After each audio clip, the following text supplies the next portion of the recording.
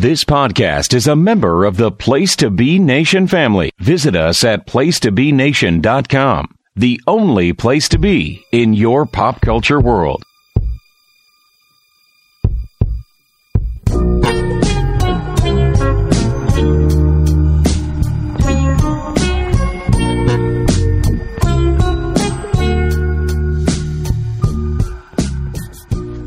It is December 20th, 2016, and this is part 3 of episode 5 of Psychology is Dead. I'm your host, Quentin Moody, and Timothy, we're almost done with our top 50 wrestlers of 2016.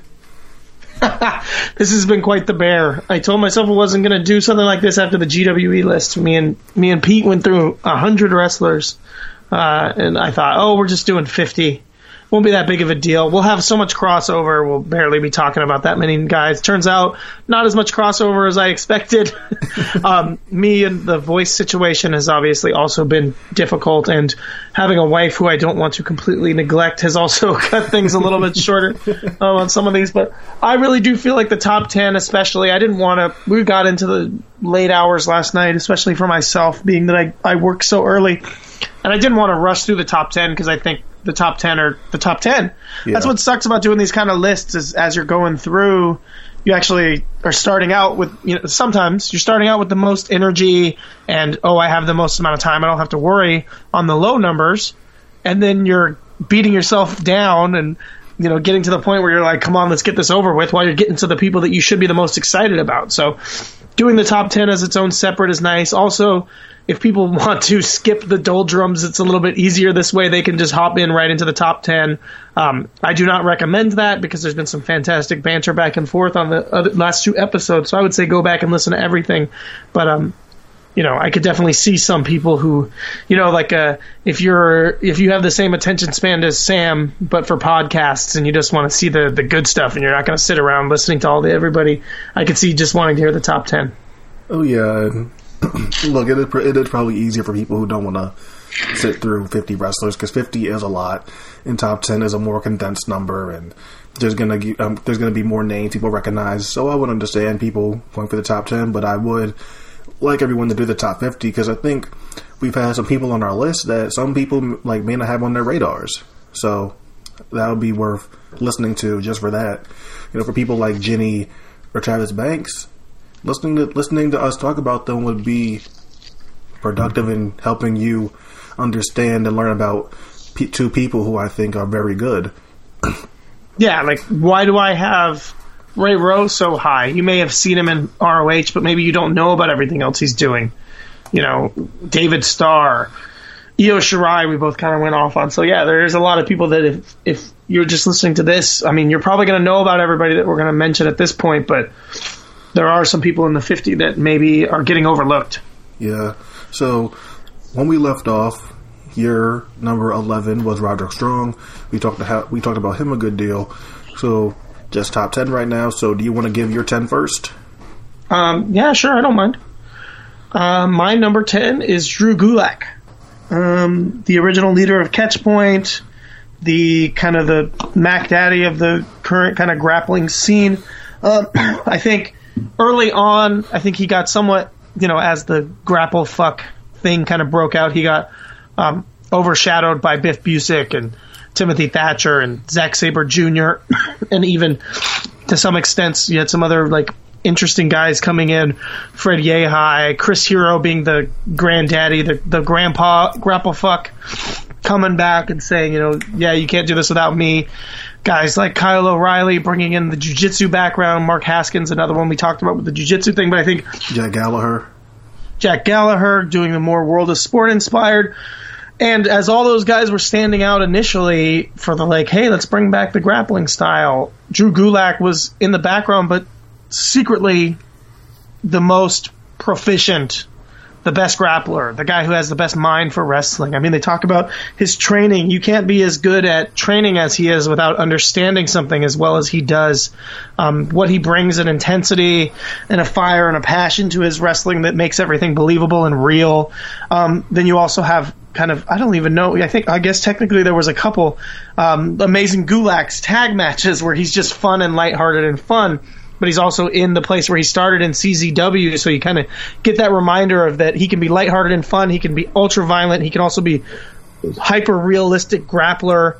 Then he gets into WWE and he's doing the Cruiserweight Classic, and he can be mainstream accessible as this just kind of cartoony villain. I mean, it's cartoony for Drew Gulak. It's not cartoony for, wrestling in general, but it's definitely turning it up and being a little bit more of a very sneering and over-the-top heel for his character, and you just see how he kind of turned that up, and it's just very interesting to see everything he does. I'd say his biggest weakness is that he can kind of take over matches a lot because he's just so good at being a ring general that sometimes it feels like he takes over more than he should. But, I mean, when he's going to then turn around and deliver upward 4.5 to, I don't think he's had a 5-star match to me this year, but he's been damn close. It's kind of hard to blame the guy for saying, hey, I'm going to take control here when he's delivering at such a high level all the time. Out of curiosity, what would you say have been Gulak's best matches this year? Because I know off the top of my head, the best one I'd say is either Hot Sauce from Evolve 61 or his match versus Zach from Evolve 73. Okay. I'd say both Thatcher matches. The one where they took the ring completely apart, I think, was amazing. Yeah, that was probably the one of the more transcendent kind of matches that they've done in Evolve ever since they've kind of completely adopted the new kind of edict of Evolve. Just kind of really showing a depth of, again, grapple fuck that can go into being a hardcore blood feud grapple fuck match, which I just thought was impressive. Again, referencing back to his roots in CZW, going so far as taking the ring apart to the boards and just bringing the violence and the intensity. That match, it's really hard to overlook. I know it's just very recent, but then him and Thatcher had another kind of no DQ street fight earlier before that I loved a lot. I think him and Thatcher, just every match they have is fantastic. Then going outside of the box, as I said, the amazing Gulaks against the Dub Boys, I thought was just some really prime fucking stuff where it's fun and funny and lighthearted, but also serious wrestling. Yeah. And just kind of, it's funny because they're doing fun spots, but they carried these guys who are, the Dub Boys are not going to be on anybody's top 50. I'm sorry. But probably not even your top 50 CZW workers. But they were able to have this really impressive, interesting match just kind of built around their chicanery and something that is kind of like the Jack Gallagher. So that was really interesting. The match just recently with Mike Quackenbush, that was just something else too. So much passion and just just hard battle against each other. And that was just something else. And then even, I don't know if it technically counts because it was right at the end of 2015, but the sprint with Sami Callihan and PWG.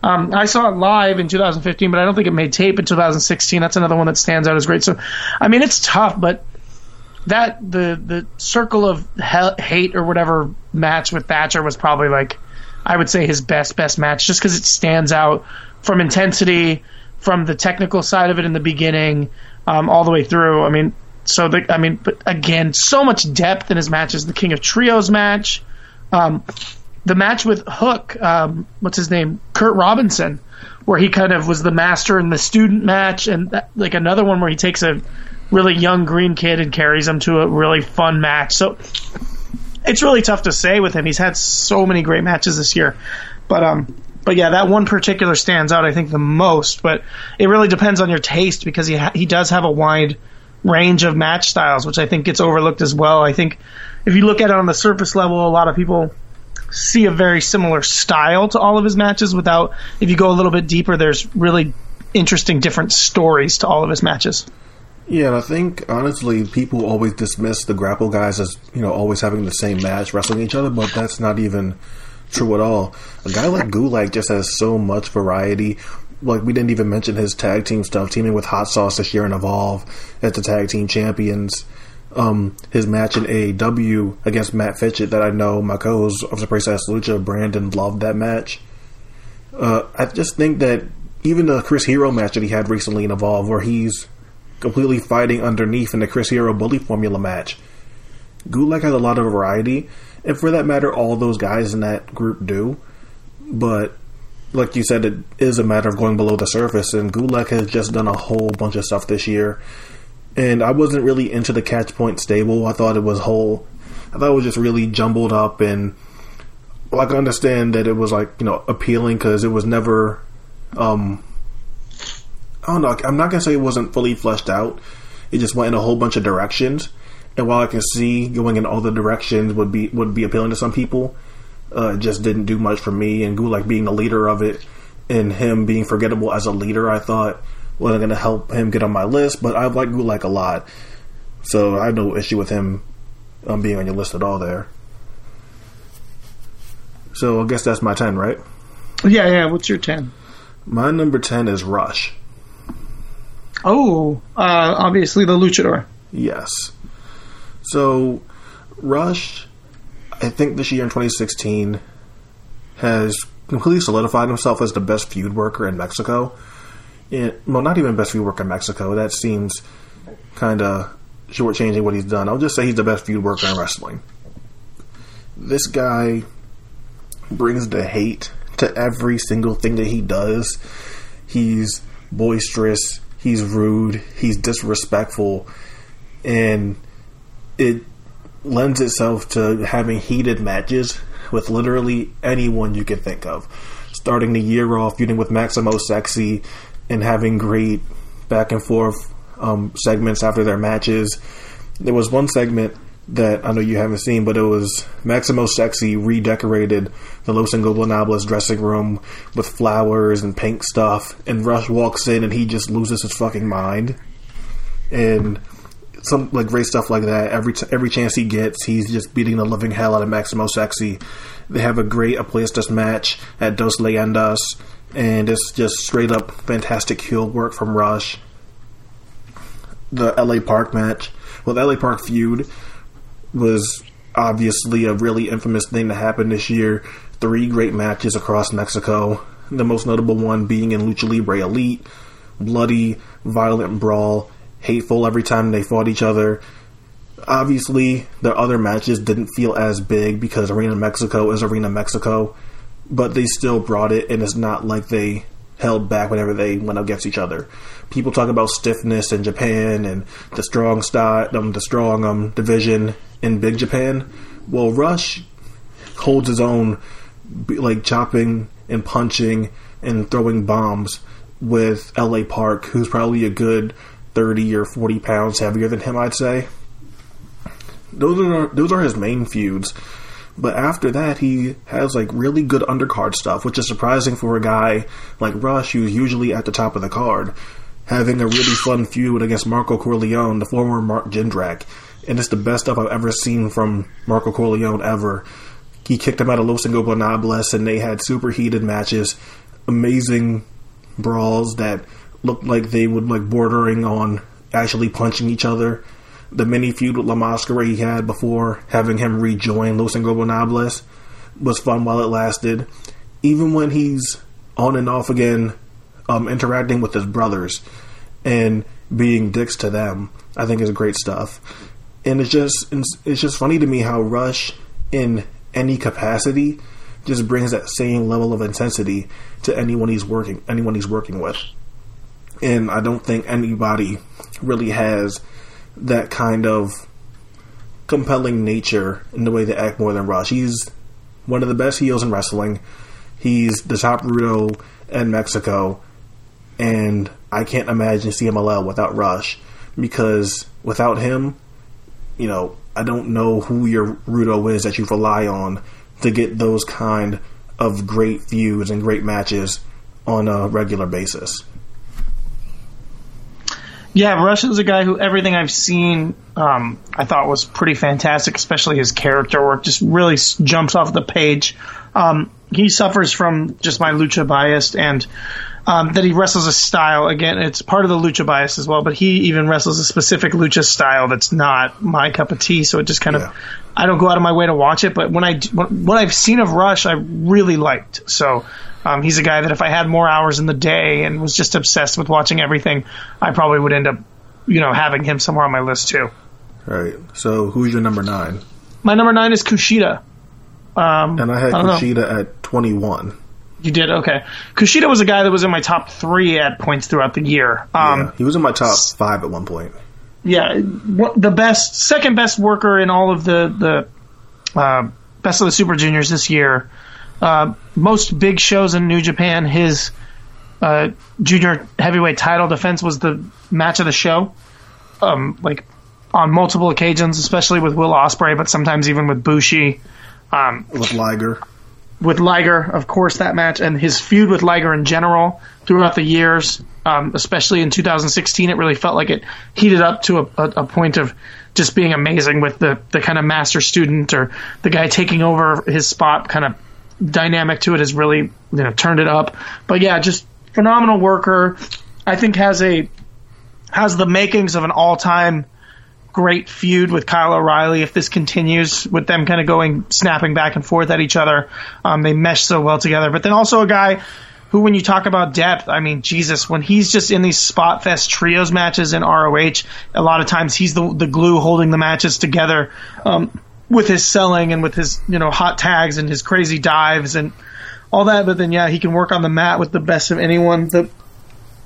The J Cup this year, the match with Ken O, all in the ring. The Ishimori match. The Ishimori match as well. But I mean, I mentioned the Ken O match because Ken O is just such a strike based guy, and Kushida was in the ring. So as a kind of a counterpoint to the high flying trios matches, he also is just obviously one of the best mat technicians going. The drama that he brings to his matches as a junior, which is, I mean, that's something that gets overlooked a lot because in America we don't think of it that way.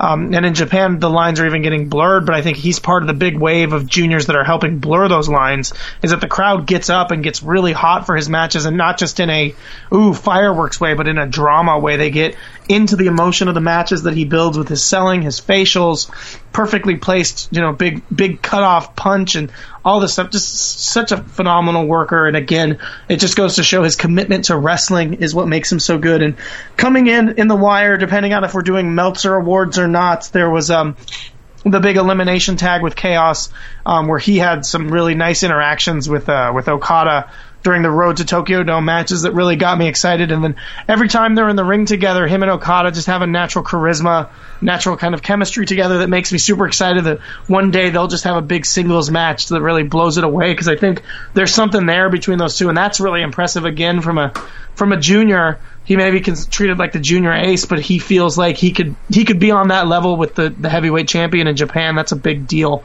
So yeah, he's just a guy who kind of transcends his division, transcends different wrestling styles, and like I said, at times he was in my top 3. What ended up dragging him down is just that New Japan model where for big chunks out of the year he's just missing in multi-man tags and not having big singles matches to really add to his resume. Yeah, and when we were talking earlier about the grapple guys, and you mentioned Gulak and Thatcher, Sabre, Busick, Haskins, Gallagher, it's funny because you could add Kushida into the mix of being a technical guy, but we mentioned it with Mark Haskins when we did part 2, is that people don't really view Kushida as a technical wrestler.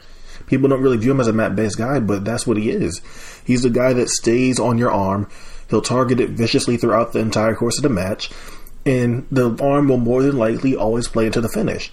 He's a guy that's super committed to what he does, and what's great about Kushida is that versatility where he can do a match where he's just killing someone's arm like he did with Will Ospreay in Invasion Attack, but you can put him in these trios matches like he was doing in Ring of Honor, like he does in New Japan frequently, where he can just go in there, do some dives, get his shine, and he can do that stuff too. So he can still do the high-flying junior stuff, but he's super well-rounded. And I think he's a phenomenal guy. I had him at 21. And the same reason you gave, the New Japan model kind of kept him down. I thought the title change when he got the belt back from Bushi was fantastic. It was the most we've seen Kushida act like a heel all year. He was getting booed out of the building. He did that baseball punch, and the crowd just completely gave it to him. He was vicious, and hopefully we get more of that. But yeah, Kushida's fantastic. My number 9, you had him earlier, not exactly sure where, but my number 9 is Shuji Ishikawa. I had him at 17. So this man was essentially the MVP of Japanese indies to me this year. From DDT to Big Japan, I thought this guy was absolutely fantastic. And he was given big spots, and I thought he always delivered. You could make a case that he was the best big match wrestler of the year. From the Strong Climb finals against Kamitani to the Strong World Championship against Okabayashi to the King of DDT finals against Endo to the Peter Pan main event against Takeshita. He always goes in there and completely annihilates the person that he's in the ring with. And he's done this as a singles guy, as a tag guy, and in trios. I mentioned it with Rush, and it's the same thing here, is that he brings that intensity, that stiffness, every single person he faces. It never changes. Maybe that's why he's not higher on my list, because he is doing the same exact thing in every single match, but it works, and he doesn't ever compromise who he is to fit some other style. He's stiff, he hits you in the mouth, he murders these young prodigies, these young prospects, and teaches them that he's the big dog in the yard and that he's always going to come out on top. He's a master at these murder, death, kill finishes. We mentioned it with Kamitani when he killed him on the Strong Climb finals, but he did it to Endo too. He did it to Shigehiro Iri. He did it to Takeshita at Peter Pan. All these young prospects, he's flat out murdered them, and he's just the best at it. The main thing that I think really showed me how great Shuji is, and he's had great matches with him before, but the title match that he had with Dino, Danshiko Dino, for the KOD Openweight Championship. Now, people primarily see Dino as a comedy figure, which would be correct. Seldomly, he, I guess, tightens up his gimmick a little bit to be more credible as a title challenger, and he did it in 2016 when he faced Shuji. And Dino's still doing, his dick-based offense. It looks goofy. It's, sexual and all this stuff. But it's being used in a way where it looks like it could beat Shuji at any given moment. I think he even busted open Shuji's mouth at one point. But Shuji doesn't start doing comedy. Shuji doesn't start looking like he's a joke or a humorous figure. Shuji maintains that level of seriousness and anger and stiffness that he's had in every single one of his other matches. And he kills Dino at the end. But it's a perfect example of two guys with drastically different styles coming together, and neither one of them sacrificing what makes them great. Another match is Shuji versus Kazusada Higuchi, and that was a match that I think put Higuchi on the map for a lot of people that weren't paying attention to him before, as being, man, this guy is one of the top prospects in all of Japan.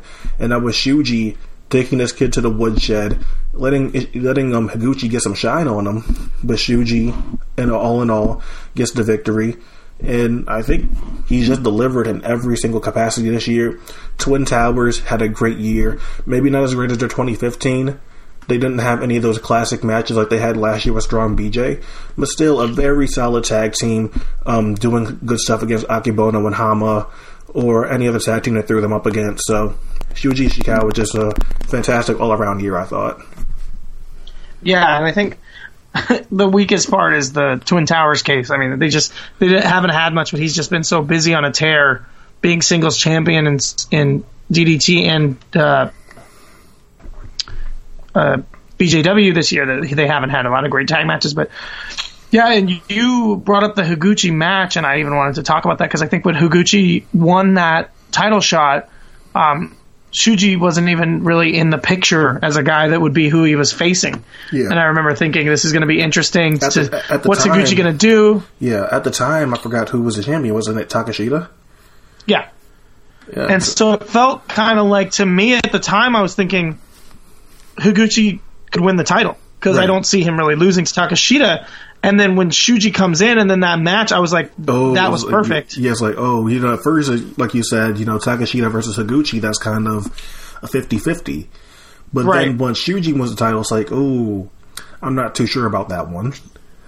Yeah, now it's like, oh, Higuchi's going to get his ass kicked. Right. And like that, it was so much fun. That match was amazing. And so, yeah, it's just, and I think it's really, I don't know, we were talking about Damnation, especially with Saki and Endo. And I really feel like Shuji makes that stable, honestly. As the just kind of the big bad muscle and having the champion. He's not the leader, but he legitimizes the stable where it feels like a major threat to all of DDT, which I think is just fantastic. And then can play almost a completely different role as the champion in Big Japan, but still the dominant figure as the champion. So I just did such a great job, and you hit the nail on the head. He really is the kind of the MVP of indie wrestling in Japan this year. Is just phenomenal, big matches every time. You mentioned the Damnation stuff, and I didn't even bring it up because, I think Shuji is not like it's weird to think that he's the champion. He's like, he holds the top prize in DDT, but he's not the leader of the stable. And a lot of the times in these Damnation segments or promos, Sasaki's almost like berating Shuji Ishikawa. He's like denying his affection. Shuji just wants to hug Sasaki. He's like kind of playing a lovable monster, and Sasaki's like kind of shooing him away. So when I mentioned that he's still a big bad dude, whenever you see him against a young dude, he's going to kill them. But in DDT, after he does that, it seems like he goes back to like almost like being a kid that just wants some attention. Yeah, no, that is true. Yeah, so it's just a weird character dichotomy for someone that's so intimidating and has knocked people out to almost like turning into a child afterwards. So yes, yeah, that's it. Like the difference in the depth of character that he's playing in two different companies is really interesting for someone to be able to pull that off. Yeah. So that's on to number 8. So who's your number 8? My number 8, and this is kind of a, I guess you could almost say controversial one, just so high, is Liverpool's number 1, soon to be the world's number 1, Zach Gibson. And I had Zach at 24. The reason why I could say it's controversial is having him so high for a guy who legitimately a lot of his stuff isn't on tape this year. I think like the controversial part is the people that you had him above. So you had him above Marty, you had him above Mark Haskins, you had him above Will Ospreay, who didn't even make your list. So I guess like that's the thing there. Well, even above a Jenny, who we even agreed with on part 1 was the best heel in Europe. So I guess that would be like the controversial part there. No, yeah, and it really is. But I think that some of the difference there is that he gets amazing heat just like Jenny does in a different way. Jenny feels scary, and that's why I put her above in that heel regard. But I mean, if you want to talk about just straight up getting heat heel, I feel like you could almost put him above Jenny. People are afraid of Jenny, but people hate Zach Gibson. Right. And that's kind of the difference there. Then meanwhile, the work that he does, I mean, it's flawless. And that's really the key to getting him here. Everything he does is so smart. Probably the best guy at working big and working small. He works to his opponent's size. It's like, I mentioned it before, but he can go from hiding behind Dave Mastiff as his muscle to replacing Dave Mastiff in a tag match. And in both cases, he seems correct. He can be the big guy. He can be the little guy. He can work 50-50 with Mark Haskins, and he can be the giant hulking over Jack Gallagher. He uses his size when he needs to. He always uses his brain. The most interesting, intricate arm work, especially as a heel, does such a phenomenal job of always making sure to leave the shine for the babyface. If he's working a technical babyface, he'll use a more brooding style arm work with more kind of chops and uppercuts to the arm and big kind of straight armbarred throws. And then if he's working against maybe a brawling style babyface, he'll use a more technical style with some cheating and, using the ropes for leverage here and there to get arm, like kind of ringers and attacks that way. And it's just 100%, except for one match this year, 100% of the time he is a heel that gets no fucking, nothing about him redeems himself in the matches. He's a piece of shit. He's a fucking asshole. He had one match this year, and that's why it's almost hard for me to think that it was not intentional, that slightly started to turn himself babyface against Mark Haskins, where the crowd was almost getting behind him. But everything else this year, he's always 100% heel, and that's really tough with someone who's such a good worker like he is. Then he can play with the crowd. He can be in big, jokey, 4-man Atomico-style tag matches, and he can be funny without making himself a joke.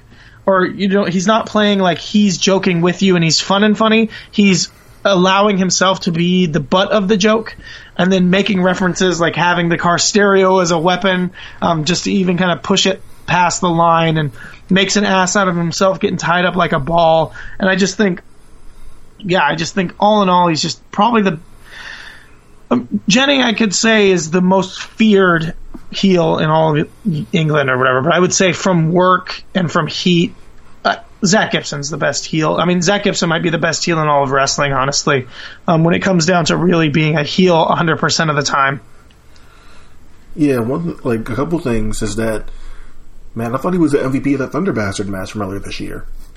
Oh, yeah, he kept that match together the whole way through. Yeah, he was excellent in the Thunder Bastard match, which is admirable because, again, that's a match with 20 people in it. And he's the one that's holding it together. He made it to the final 3. And what's interesting is that final 3 was Zach, Marty Scurll, and Will Ospreay.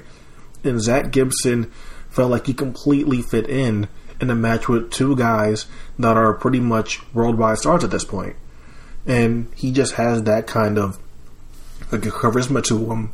He has that kind of aura where you place him next to Marty and Will, and he feels like a big deal. And you mentioned his comedy stuff when he's in the Origin, which the Origin is essentially a heel stable. Well, it's not heel, more of a troll stable, I meant. But the thing with the Origin is that Cruz, Mastiff, and Ligero are all clowns. So them doing comedy makes sense. And Zach Gibson kind of plays the straight man there. And when Zach Gibson does it, it comes across as a guy who gets, taken advantage of because he takes himself too seriously. When Jack Gallagher ties him up in a ball, it feels like that happened because Zach Gibson took himself too seriously, rushed in, and then Jack Gallagher made him look stupid. It's not like a guy that is doing, chuckle spots and putting his finger in someone's ear. It's a guy that is still trying to be Zach Gibson, but being Zach Gibson is what got him caught in that predicament. And I think that's a great thing about him. Both of those Mark Haskins matches I thought were fantastic stuff.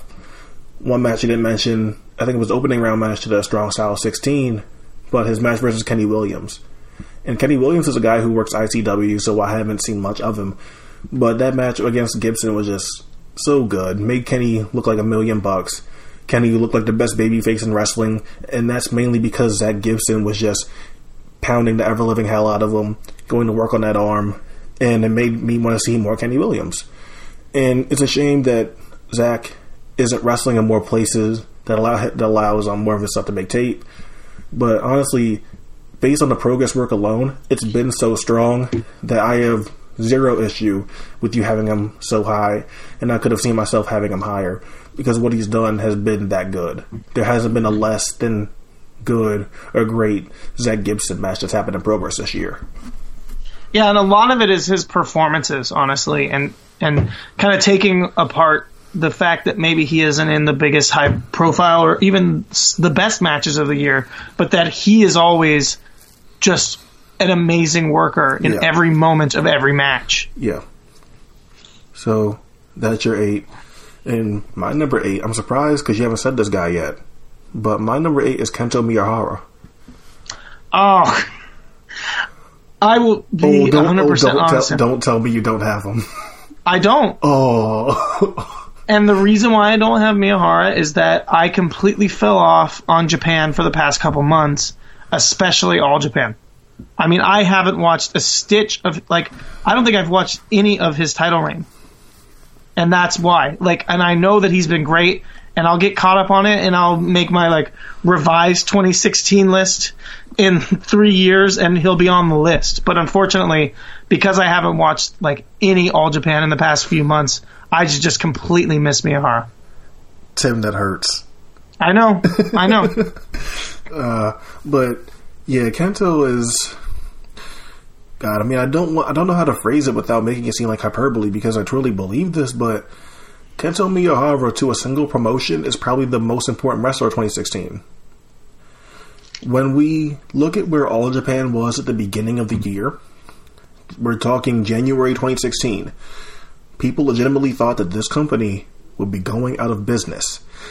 You know, Akebono at one point had the championship. He got hurt. They gave Suwama the championship. He gets hurt. And it's just a revolving door of people getting hurt and just bad luck for All Japan. And it looks really dire. When I say that this company was on the brink of death, I 100% mean that. Don't take that for granted. So, Kento Miyahara, the young guy that they've been, building up, polishing up, because he's eventually going to be the future of that company, he had failed title shots before against Akebono and against other people, and now Kento Miyahara's in a position where he has to take the ball earlier than All Japan probably expected to have to give it to him. And he could have done a few things. It could have won a lot of ways. The crowd could have not taken to it, and they could have turned their backs on the young champion that hadn't proven himself. There could have been a terrible possibility of Kento following the same fate as past Triple Crown champions and him getting hurt. Or Kento could have took that ball and ran with it. And he did the third option. And without Kento Miyahara being the leading, shining light of such a bleak company, I'm not sure All Japan would exist, in December 2016 when we're recording this show now. He's that important. Kento Miyahara being successful in what they want him to be is the reason why this company is still around now. Now, on top of that, he's had great match output against Daisuke Sekimoto, against Kengo Mashimo, against Takao Omori, against Jun Akiyama, against Suwama, against Zeus, against a wide variety of guys. A great tag match resume, teaming with Jake Lee against Strong BJ and other tag teams that they put together. And I think, look, people criticize him for being formulaic. I understand it, but I think his importance goes beyond the match output, even though his match output is pretty damn great. His importance as a role in a company that was on the brink of dying cannot be understated. He headlined their biggest show of the year, All Japan's return to Sumo Hall for their new Explosion show. He headlined that show against Suwama, someone who had just came back from injury from a few months ago. And I've ripped Suwama to shreds this year. I've thought he has been absolute garbage. I was dreading that match because I thought they would take the belt off of Miyahara and give it back to Suwama. And what they did was they went out there and had a fantastic match. Suwama didn't look as bad as he had for the first few months. Kento Miyahara sold really well for him. And when Kento wins, it feels like, even though 2016 was really them saying Kento is the ace, Kento is now our future. Is our present now. He used to be the future. Now he is the future, present of what we're doing. And when he beat Suwama, it felt like the anointing of our official new king, of our new leader. Kento Miyahara is going to lead us to a new era of prosperity in All Japan. And it's a great moment. And look, I just think we really need to consider Kento Miyahara for the Flair Thez. I know people would scoff at that because All Japan's numbers aren't that great. All Japan's numbers are similar to Noah's. Okay, there's a difference between decline, which is the case of Noah, and incline, which is the case of All Japan. All Japan was dying, and now their trajectory is much, much, much higher. You have to attribute that to Kento Miyahara. If that doesn't mean, if you don't think that attributes to someone being a Flair Thez candidate, then I think there's something wrong with you. Yeah, and Miyahara, what I've seen of him, which was primarily before 2016, definitely didn't have all the pieces that I'm hearing he has now, and wasn't at the level that he is now. So I probably should have been paying attention, but the amount of All Japan that I've watched this year in general is really minuscule, and it's mostly just piecemeal match here and there. And a lot of times, if I'm going to do that, I'm not going to watch main events. I don't know what it is about me, but I don't usually just watch big title matches. I'll watch just random matches off of a card if I'm going to do that. And so I've seen like almost nothing. So I need to buckle down and watch all of his title matches at least this year, just to kind of understand what his output has been like. And I feel bad that I didn't have time to do it for the list. And something that like just went off in my mind when you said you hadn't seen any of the 2016 stuff is that, the last bit of Kento Miyahara you saw would be 2015, right? Yeah. And at that point, he was still the young punk trying to make a name for himself. He's still trying to make an impact in this company. He had multiple failed title attempts. So he's still the young guy who's trying to make a name for himself. And he does a seamless transition to being an ace. Like, it's incredible how fast he does it, from being this young, fiery upstart to being a complete ace who carries himself with a weightiness and air surrounding him. Like, whenever he walks out, he's the guy. He's a big deal. And I think as far as like being able to switch a character that fast, people aren't giving him enough credit for that. On top of just not giving him enough credit in general for his importance to an entire wrestling company surviving. Yeah, and I mean, as you said, switching from underneath, kind of getting his footing to ace role is a big deal. But actually, that's kind of a transition. My number 7 is a guy who's done something similar in 2016. Probably not in such a drastic scale, but in some ways in more prevalent companies, and that's Kyle O'Reilly. All right, and I don't have Kyle, so let's hear about him. Okay, so Kyle is a guy who, again, part of the wave of juniors who have made themselves so believable in New Japan that they're able to have heavyweight title matches, or at least in his instance, open weight title match against a heavyweight, as he had phenomenal matches with Shibata this year. And he went on to win ROH's title just recently at Final Battle at what felt like the culmination of years and years of growing as a character and as a wrestler. Finally put it all together. Had some great matches throughout the year. Obviously, a lot of times the multi-man juniors matches would be held together by Red Dragon, and Kyle is a big part of what would make them feel like they had substance, and there's more to it than just spots and craziness. It also has a narrative and a story there because of Kyle. He had some great matches in the Best of the Super Juniors, particularly the match with Kushida, obviously, but also a great match with Taguchi. Although if you listen to some people, Taguchi was the best wrestler in all of New Japan this year, so that's not saying much. But, me and you are actually sane. Meanwhile, David Finlay had a great match with him. Great match with Rocky Romero. I mean, just pretty much all of his matches, except for, I would say, his weakest matches were like Bushi and Matt Sydal. But everything else in the Best of the Super Juniors, I think, was great.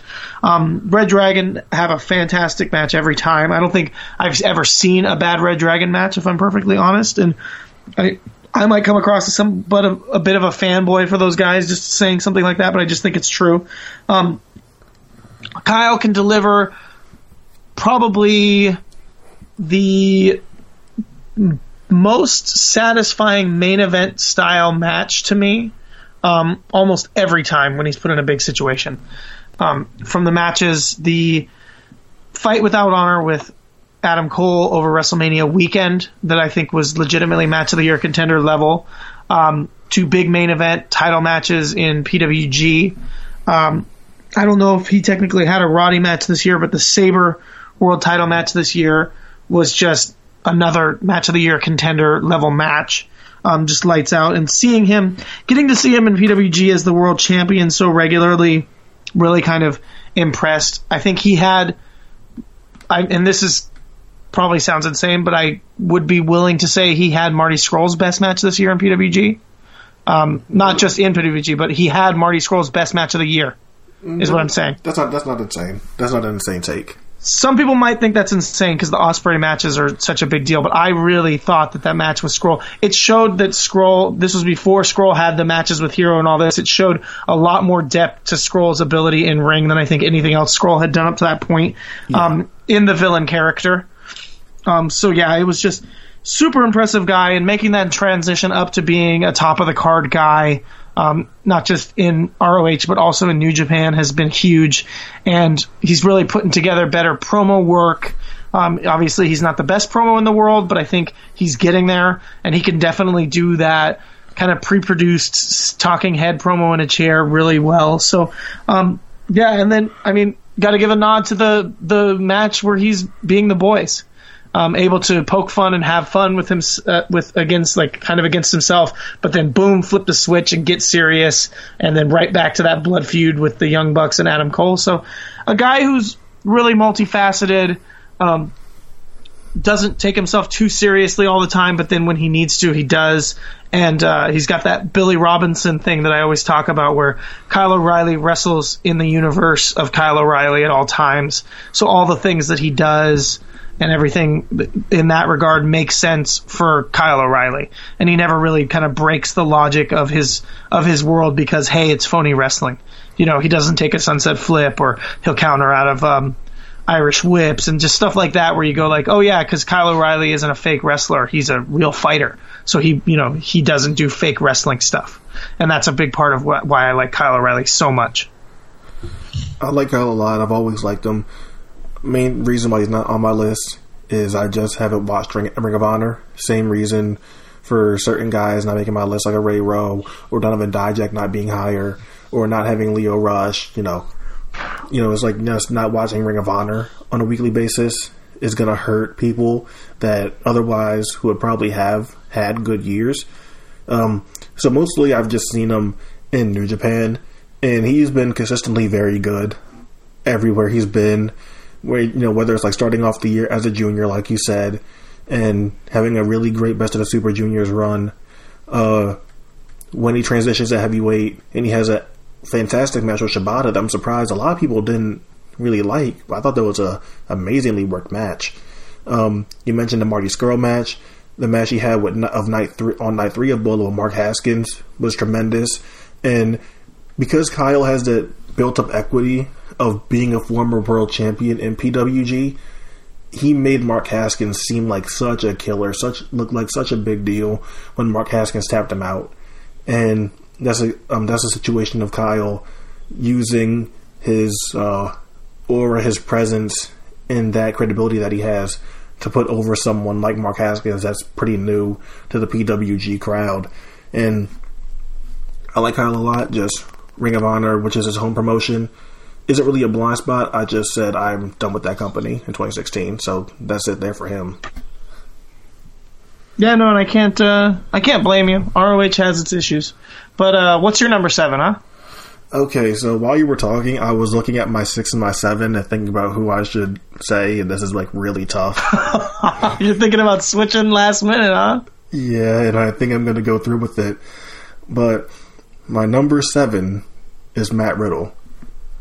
Nice. And where'd you have Bro at? I had Bro at number 20. Ah, man. I know. You're gonna get so much. You're gonna get so much shit for that. Oh yeah, I know. But what is there to say about Matt Riddle that hasn't already been said? I mean, guy, like, ungodly charismatic and likable, and the fact that he can be like the lead babyface in Evolve at a moment's notice, and then go to Beyond and be a complete dickhead heel. He doesn't get enough credit for how good he is at playing babyface and heel. And that's probably because he's super likable. But, when people say it's the best rookie year in professional wrestling history, that isn't a joke. It is. Yes, he was wrestling in 2015. But when was his debut in Evolve? Like in the fall? Of 2015? Yeah, like fall of 2015, right? Yeah, it was... he debuted with Evolve. I mean, he's been wrestling for like 18 months anyways. Yeah. And he's been in Evolve, since like late 2015. So, when I first saw Matt Riddle, I don't think I wanted to like him. Like, I saw this ex-UFC fighter, even though I'm a UFC fan, I've seen Matt Riddle a few times, but I didn't feel like I wanted to like him. MMA dude doing wrestling. And then when I first saw him, it wasn't too impressive. It was like, man, this is Matt Riddle? And then as he keeps going, and then there's the first Hot Sauce match that happens in 2015. That was really good. So that got him some positive buzz. But that January 2016 match with Tracy Williams made everyone take notice of, oh my God, this guy is really good. And I think it's because, well, one, he takes an ungodly pile driver bump that I'm surprised he hasn't taken more pile drivers this year, but that is probably the best bump I've seen him take ever. That is such an incredible bump that he took. But he was so great, being a complete babyface. And he's so likable, so fiery, and he can do things that I'm not sure anyone else can do because he is so athletic. And then what's great about Matt Riddle is that he doesn't just rely on being an MMA fighter to have credibility. He doesn't even really employ MMA into his matches that much, really. He's a guy that used to do MMA, but the clear thing is that he is a wrestler now. MMA, he still knows how to do. He can do it when he wants to, but he is a pro wrestler, and he's going to do pro wrestling things. And that's what's great about Matt Riddle. And then he can just go and have great matches with every single person you can think of. Trevor Lee, Cedric Alexander, Timothy Thatcher, Roderick Strong, Chris Hero. Go to the Scenic City Invitational, have great matches with Corey Hollis and Jimmy Rave. And it's just a laundry list of things that this guy can do. And at first, I really thought that it was just, okay, Matt Riddle had a few good matches, so maybe that's why people are putting him in the greatest rookie of all time conversation. But when you keep watching him, yeah, the great matches are what reels you in, but the guy really is a fantastic character. I don't think it's any more evident than what he was doing in his feud with Chris Hero. And at Evolve, I believe 73, and the match they had before that, just fantastic character work of Chris Hero doing the bully formula that has become his staple in 2016, and Matt Riddle just playing a complete, just awesome babyface. He's adopted using bro as a war cry, which is something so silly, but because it's Matt Riddle, it just works. And so that's a great feather in his cap. And then the feather on cherry on top is when he goes to Progress. And I remember seeing on Twitter some of the European people were like, all right, we're going to see if this, Riddle lad is, as cracked up as he's said to be. And then I remember people saying, I didn't believe the hype on Matt Riddle until 30 seconds ago when he just kneed Will Ospreay and he's just soaking in the cheers from the Progress crowd. And they have one of the best sub 10-minute matches I can ever remember seeing. And even in the main event on that show, Matt Riddle had become so over, had become a god in Camden, that he overshadowed the entire main event, honestly. Which is insane to say for someone that had just made their debut on that same show. And Matt Riddle's special. He just has a star glimmer in his eye that makes everyone see how great he is as soon as you see him in a ring. As soon as you talk to him, he just has that it factor. And when people say greatest rookie of all time, I believe that now because 2016 proved Matt Riddle can do so much for a guy that's so, young into his career. Okay. I don't disagree with really anything you said. Matt Riddle is the greatest rookie, I think, probably ever. There's no question he's the rookie of the year for 2016. He might be the best rookie in the history of wrestling. His match output has been phenomenal. He's had nothing but really great matches. As we talk, I have seen every Matt Riddle match except for the 2 matches in AIW for Double Dare and a match in IPW UK that just happened against Zack Sabre Jr. I've literally seen every other Matt Riddle match.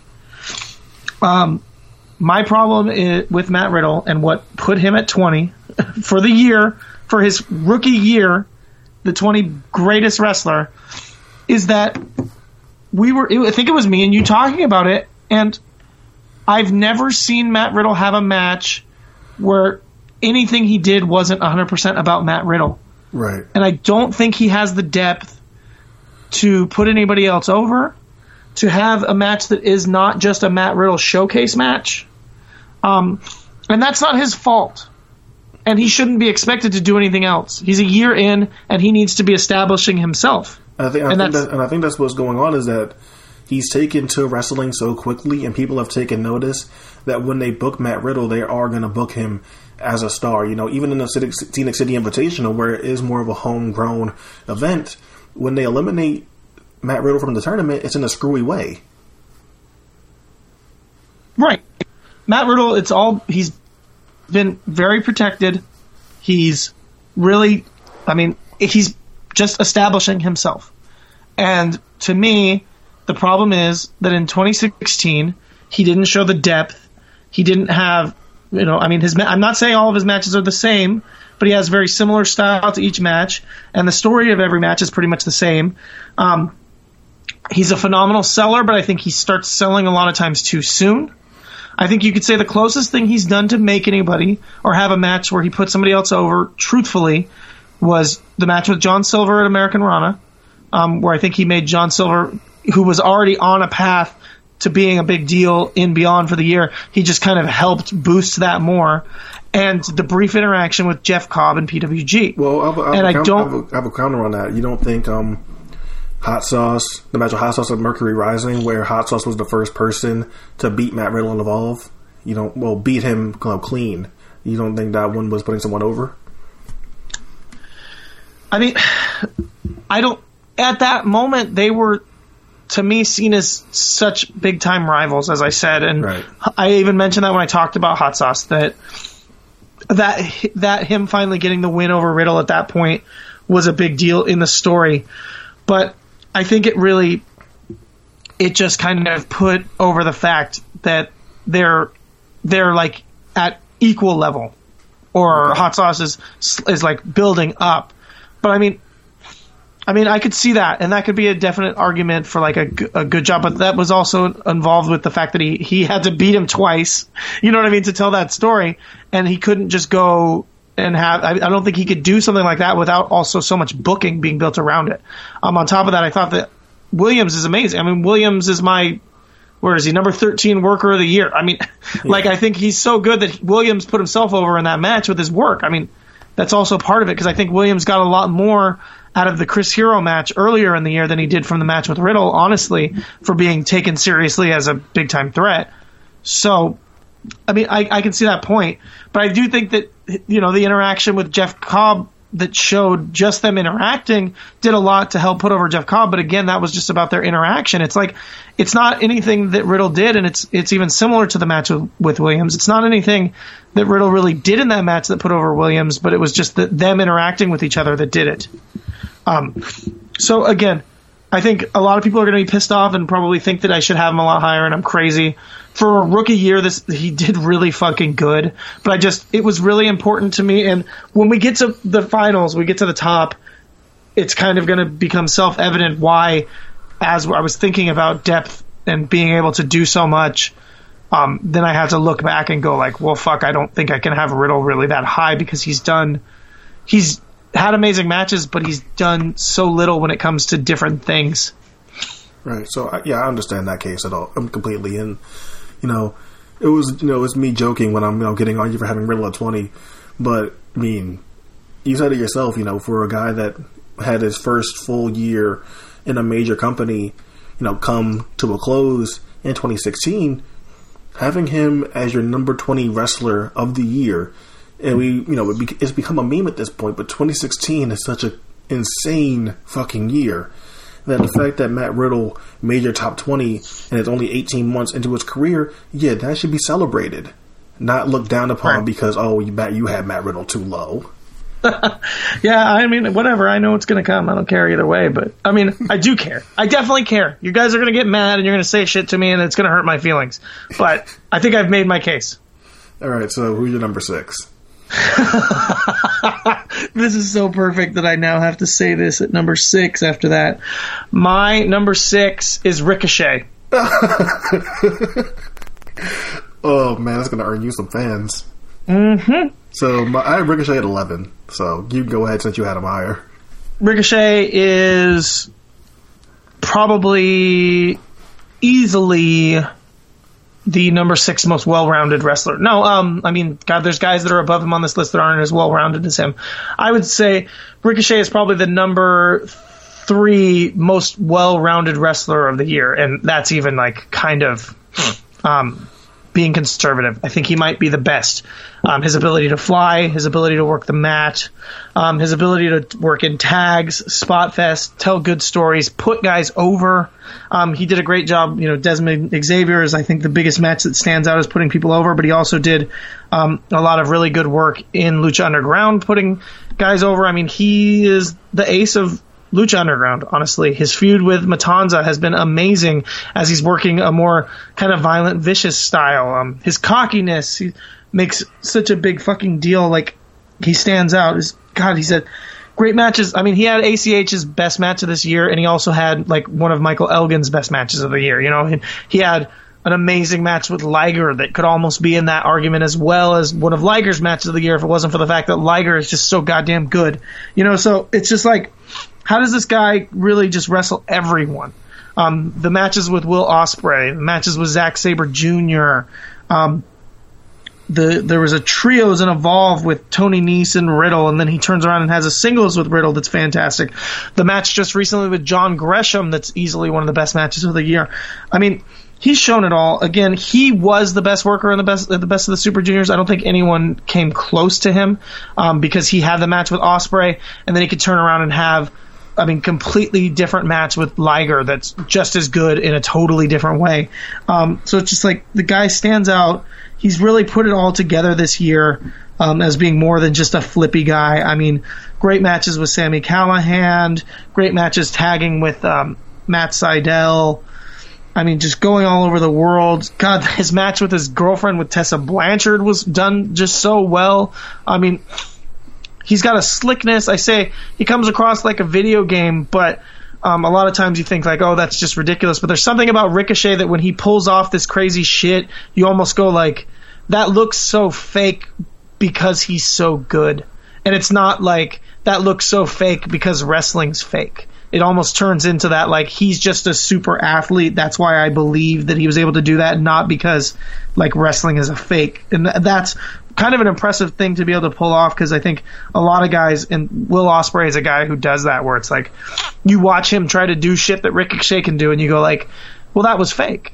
But when Ricochet does it, you just go, well, what the fuck? How did he do that? And that's why I think Ricochet really stands out to me.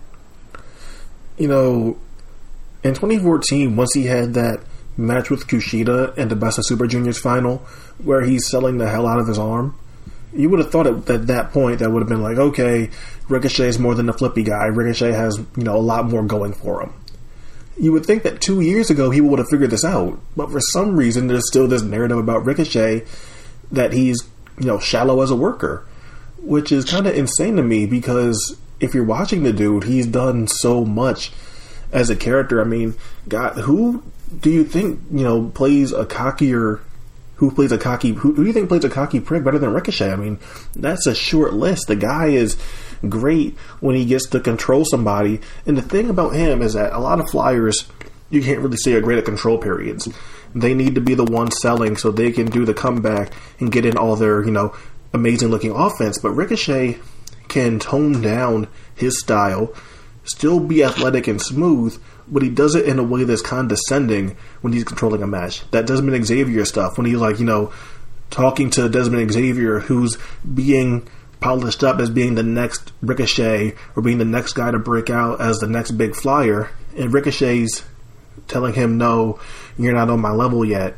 But he's doing it and still being Ricochet, not sacrificing too much of his offense or what makes him cool, but toning it down enough where he's still a heel. And he has a great balance at that. You mentioned his tag team work. I mean, God, we talked about this before, but even when the guy's in New Japan, and he's a complete undercard worker, he's a junior in 6-man tags and all that stuff, but when Ricochet is in a 6-man tag match, he gets his shine, and he does the backflip into the head scissors, the shooting star press to the floor, the springboard clothesline. I mean, he's a junior, but God, when I'm watching Ricochet, doesn't it feel like he should be a heavyweight in that company? Like, it feels like if you wanted to push Ricochet, give him a Kenny Omega push and, give him an Okada match or give him an IC title shot, the dude, like, feels like he would fit in right there. And I don't think anyone that's a junior right now has that, maybe Kushida, but has that same quality where you could pluck them from that division right now and you would buy them watching that match. And he's done it everywhere. In New Japan, he's done it in AEW when he showed up. In PWG, he's been incredible. Teaming with Matt Sydal, had a great match against Death by Elbow. Had a great Bola against Jeff Cobb. Had a fantastic match where he played Power Guy against Jeff Cobb, which is, we talk about the athleticism, but Ricochet is freakishly strong too. And he's over here tossing around Jeff Cobb. He's done a great match with Johnny Mundo in PWG, which, that was a fantastic rebound from the match Mundo had the previous night against Matt Sydal, which you would say that was the worst match of Bola, right? Yeah, I think it was pretty easily the worst match of the Bola, and even then I think I liked it more than most people, and I thought it was pretty much all Mundo that made that match bad. And then, Sydal is so damn good, but even he couldn't, bring Mundo to have a good match. And then the next night, Ricochet, or, I think 2 nights later, Ricochet is like, no, you don't have bad matches with me. Yeah. And he brings it out of him, and it's just, like, so impressive. And then we go to Lucha Underground, and the crazy thing is, I'm talking, and we haven't even talked about Lucha Underground, and the match with Rey Mysterio we talked about when we talked about Rey last episode. But then he's having a really great feud with Mil Muertes that culminated in a fantastic Graver Consequences match.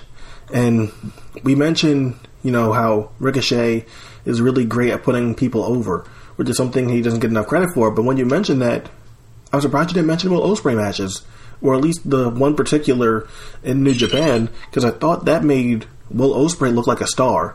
Like, as soon as that match was over, you felt like, okay, this guy is going to win Best of Super Juniors now, because after that match, there's no bigger star than him. And even though Ricochet definitely got his spots in, Ricochet definitely made, look good in that match, but it primed and prettied up Will Ospreay to the point where, you can buy this 22-year-old prodigy going in there and winning the Best of the Super Juniors on his first try.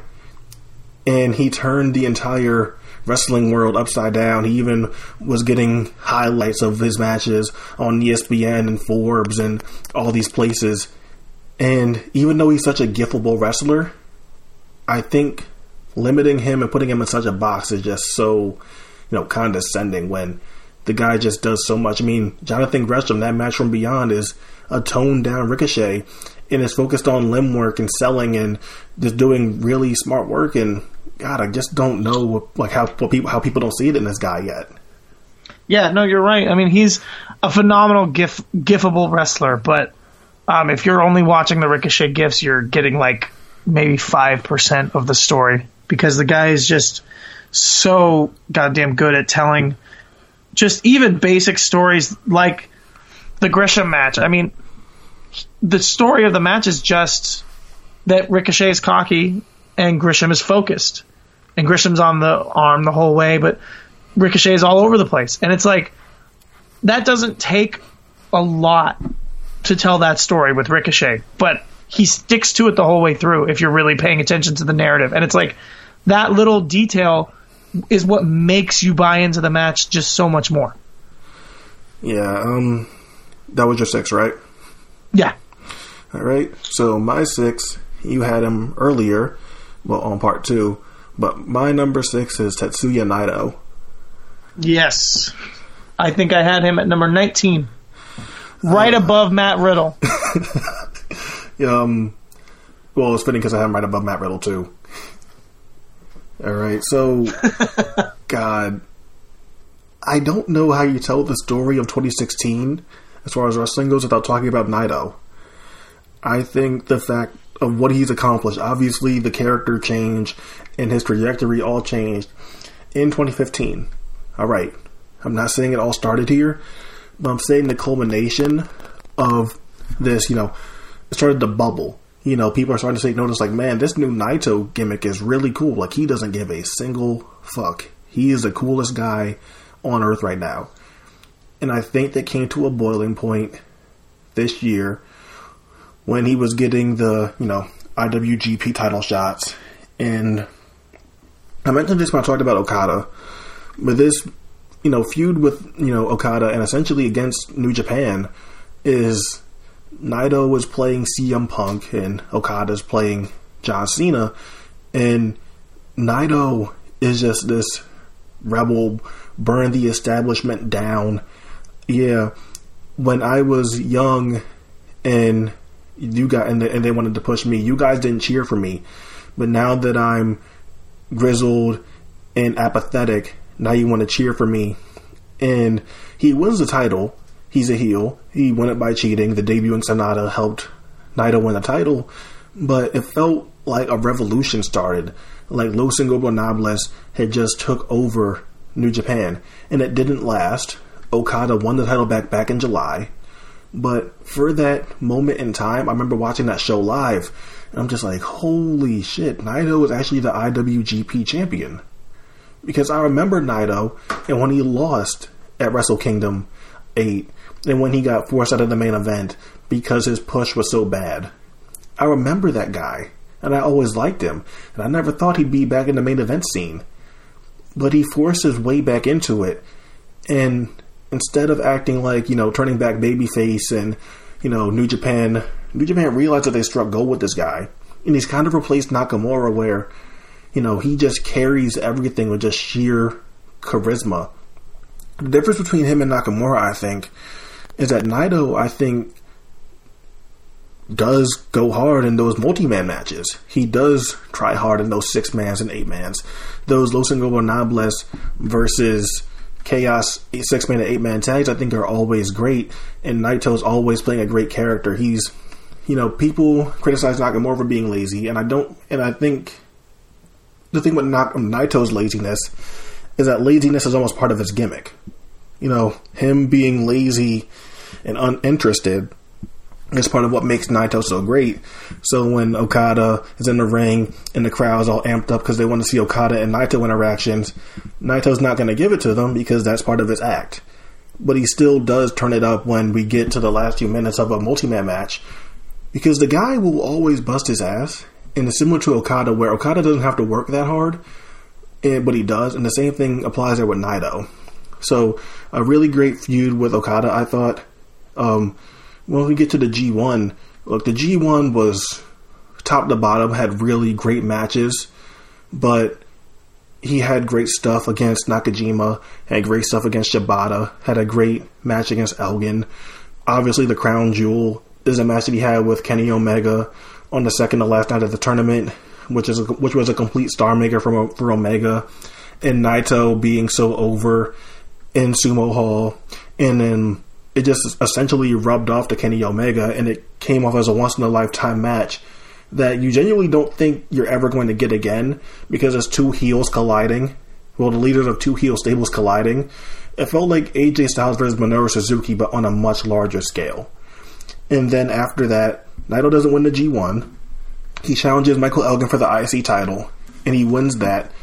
And it's another fantastic match. And we discovered that Michael Elgin and Tetsuya Naito have a really great chemistry that I don't think anyone on paper would have expected.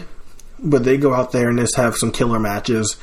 In entire year, I think Naito's been a pivotal figure for how 2016 has been so crazy, because this guy had a failed push, and then 2016, it all came full circle for him, essentially taking over New Japan and shutting their titles and all of this stuff. And he has great match output to back that up too. So just an important wrestler in 2016, I think. Yeah, and you summed almost everything up so perfectly there. In some ways, he was like Daniel Bryan of New Japan. I mean, he got so over that they couldn't deny him. And you go into some of his title defenses, like the match with Ishii that really stands out. How did I not mention that Ishii match? That was like at one point in my top 10 for match of the year. Like, that match is fantastic. And as you talked about his G1, I mean, you skipped over a match that really stood out to me from him was the match with Evil. Yeah. And I think that match told another layered story that almost in some ways played into the block final against Omega as it's heel versus heel, with him versus Evil, his kind of underling in the match, and just showing him kind of being the bigger heel of the two, and how that kind of ended up biting him in the ass against Omega. So I just thought, a guy, as you said, who just stood out so much this year as being just an undeniable force of overness in New Japan, and a lot of times the kind of shining beacon over there in a company that can be so samey and so boring. He was a breath of fresh air the entire year. Yeah, exactly. And that's the thing, is that, yes, even though the Naito gimmick as we know it now started in 2015, in 2016 it reached a point where it felt like the entire company was changing at the hands of Tetsuya Naito and his band of misfits. I mean, Christ, like, can you think of a weirder stable than LIJ, like, when you really think about it? Tetsuya Naito, the guy who New Japan tried to push and it failed miserably. Sonata, who was at first an All Japan trainee, went to, he was a Wrestle One All Japan guy, got sent to TNA, they didn't want him back. He goes to Big Japan, works on the Indies in 2016, and then randomly shows up at Invasion Attack as part of LIJ. Bushi, a guy who was out for so long with a neck issue and other injuries, compounding. Bushi's here. And then, former Young Lion, Watanabe, who returned in this Grim Reaper-esque gimmick. Like, it's such a weird stable on paper, but Tetsuya Naito, I think, has just rubbed off on all of them, where they all have this coolness to them. Sonata's a bad boy. Bushi's kind of like, almost like a gremlin or goblin or something. He's just super mischievous. Evil is the dark, brooding character, and here's Naito to bring it all together as the guy that's just, I don't really care. It's such a, like, weird but so great stable. And Naito just holds it all together. Yeah, it's been phenomenal watching Naito this year. We'll return after these messages. Promotional consideration paid for by the following. Voice of Ring of Honor's Kevin Kelly here. I just want to make sure you're all subscribed to all of our great feeds here at Place to Be Nation. Now, it's really easy to do. Just head to iTunes or your preferred podcatcher app today and search for and subscribe to the Place to Be Nation wrestling feed, Place to Be Nation pop feed, Pro Wrestling Only feed, and of course, the Kevin Kelly Show feed, which includes the full archives of my podcast. Subscribe, listen, and then rate us and leave feedback today. And of course, as always, enjoy all the great action of Ring of Honor Wrestling and everything presented to you on PlaceToBeNation.com. Place to Be Nation's JT Rosero here, and I want to let you know that we have a ton of great podcasts available to you on iTunes, Stitcher, Google Play, and PlaceToBeNation.com, and we offer them to you across two great feeds. On the Place to Be Nation wrestling feed, you can check out Scott Criscolo and me on the Mothership, the Place to Be podcast, with our famous Vintage Vault pay-per-view reviews. PTBN also covers current day wrestling with the smash hit Clotheslines and Headlines, our steady veteran main event, and the beloved monthly pay-per-view reaction shows with immediate feedback on all pro wrestling super shows. Relive wrestling's past with our monthly pay-per-view rewind series led by Ben Morse, the always contentious Dangerous Alliance podcast, and Survey Says, a fun look back at the good, bad, and ugly of WCW. On our very popular Place to Be Nation Pop podcast feed, we offer such great shows as the Glenn Butler Podcast Hour Spectacular, Rank and File, NBA Team, Lucha Undead, Geek and Sassy, and a veritable podcast heaven for comic fans with hard-traveling fanboys, Sellers Points, Todd Weber's Conversation, and Imaginary Stories. Subscribe to both of those feeds on iTunes and rate and leave feedback for us as well. All of these shows, plus others, available at PlaceToBeNation.com, where we cover pro wrestling, sports, movies, comics, plus tournaments and more. Be sure to support our site by using PlaceToBeNation.com/Amazon when doing your online shopping, and download our free Place to Be Vintage Vault Refresh ebooks via the links on the right-hand side of our site. We also want to thank our friends at Bonehead's Wing Bar in West Rhode Island and Fall River, Massachusetts, TheHistoryOfWrestling.com, and Scott Keats' Blog of Doom. Be sure to follow us on Facebook, Twitter, Instagram, and Tumblr as well. PlaceToBeNation.com, the only place to be in your pop culture world.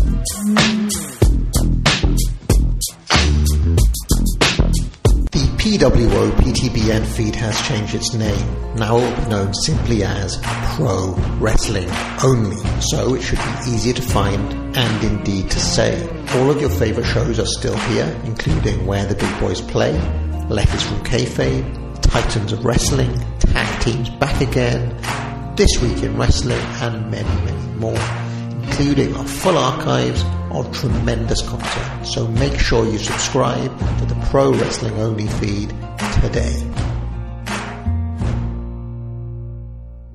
Now back to the show. So I guess I'll go into my number 5. Yeah. I kind of looking at my top 5, I'm wondering if people are like able to piece it together at this point or not. I figure you probably can, but I wonder what order you think I'm in right now.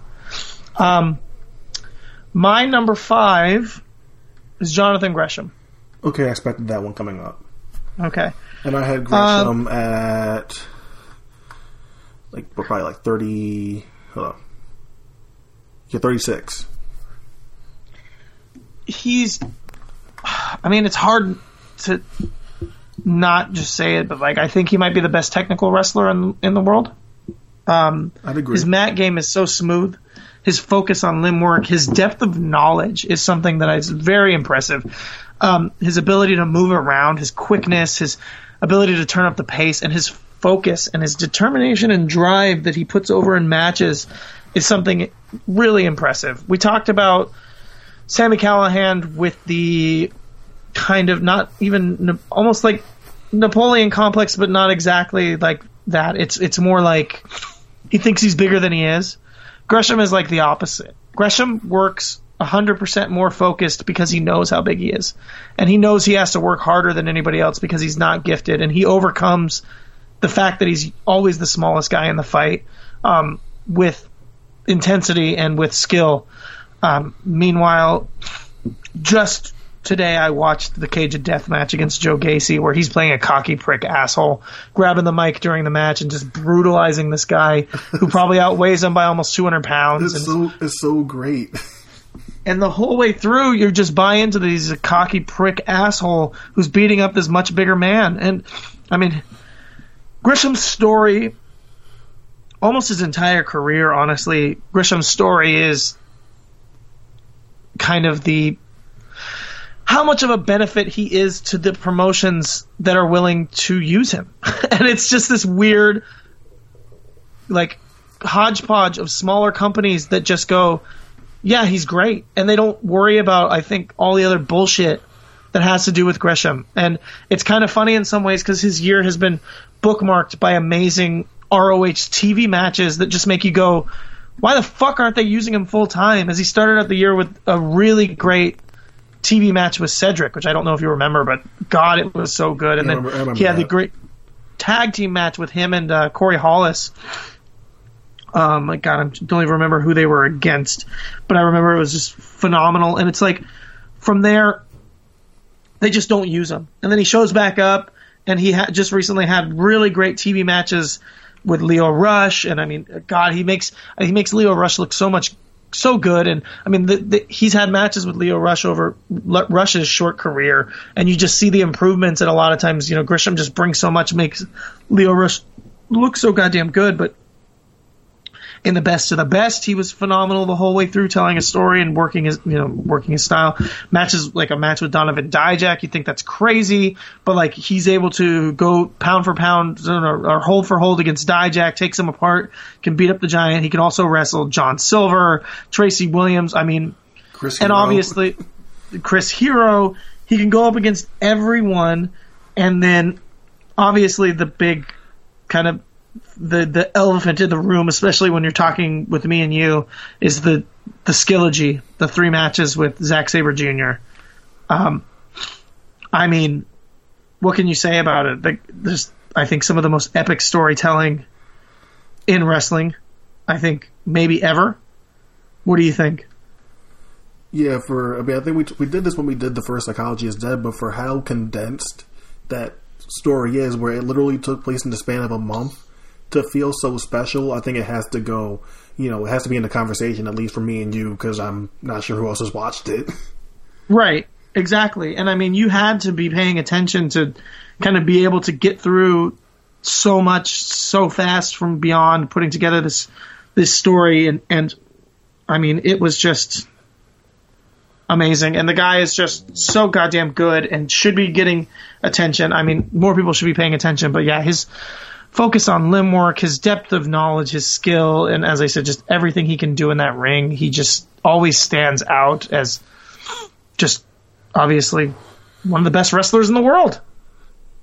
You know, I feel like I always have the reaction whenever I watch Jonathan Gresham, and I don't think I have this reaction with anyone else, but it's always like, how the fuck is this guy not signed?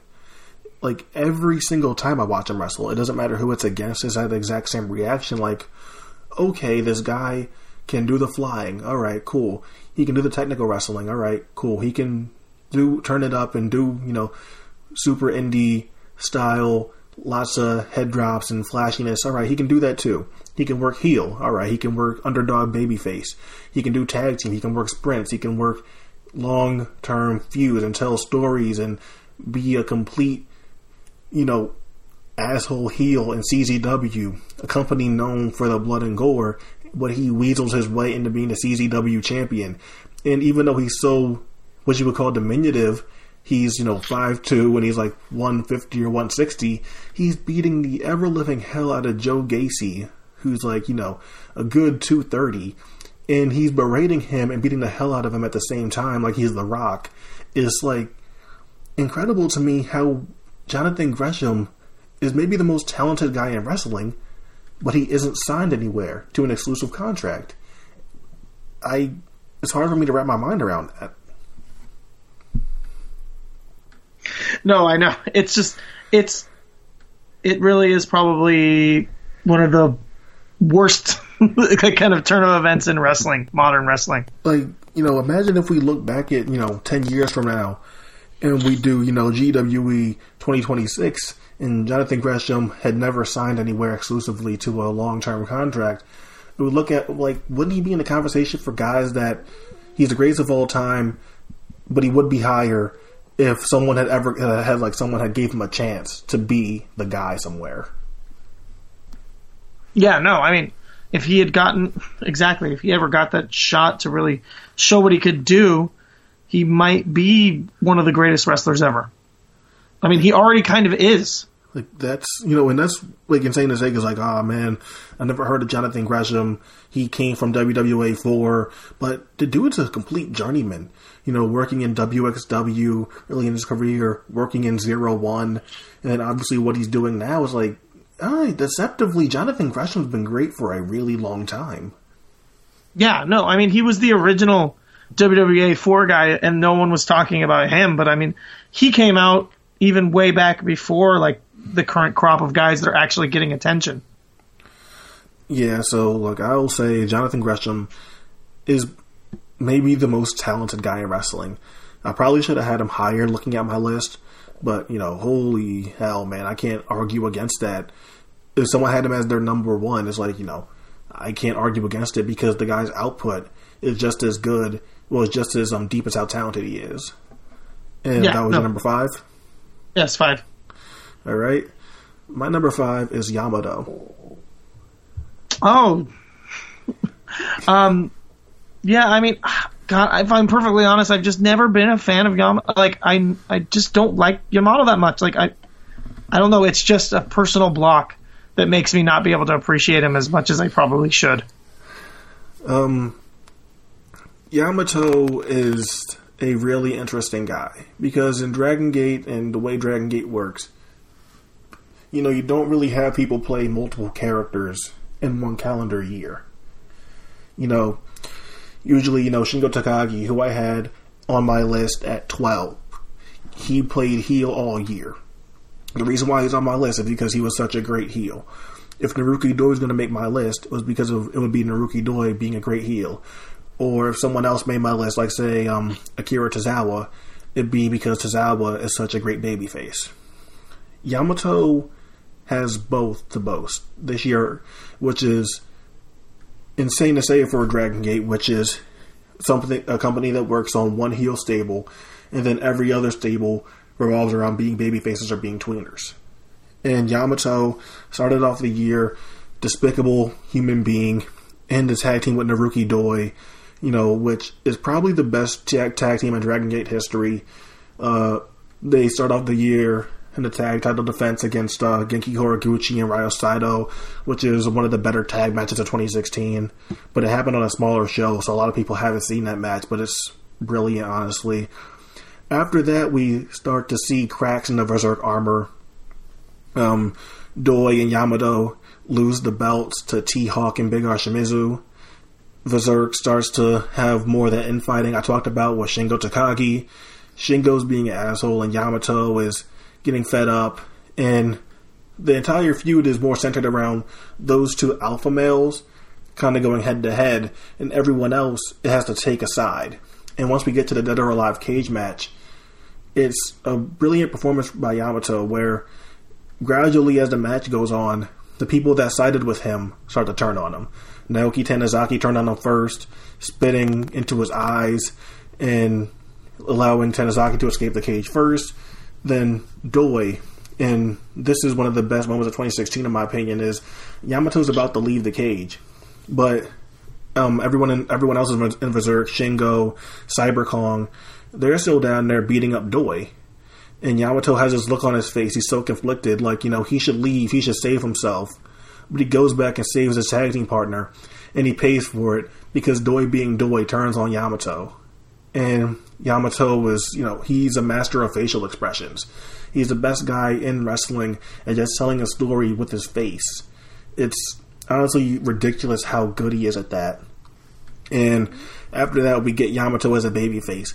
Even though the Tribe Vanguard unit absolutely sucks, Yamato's work is always good.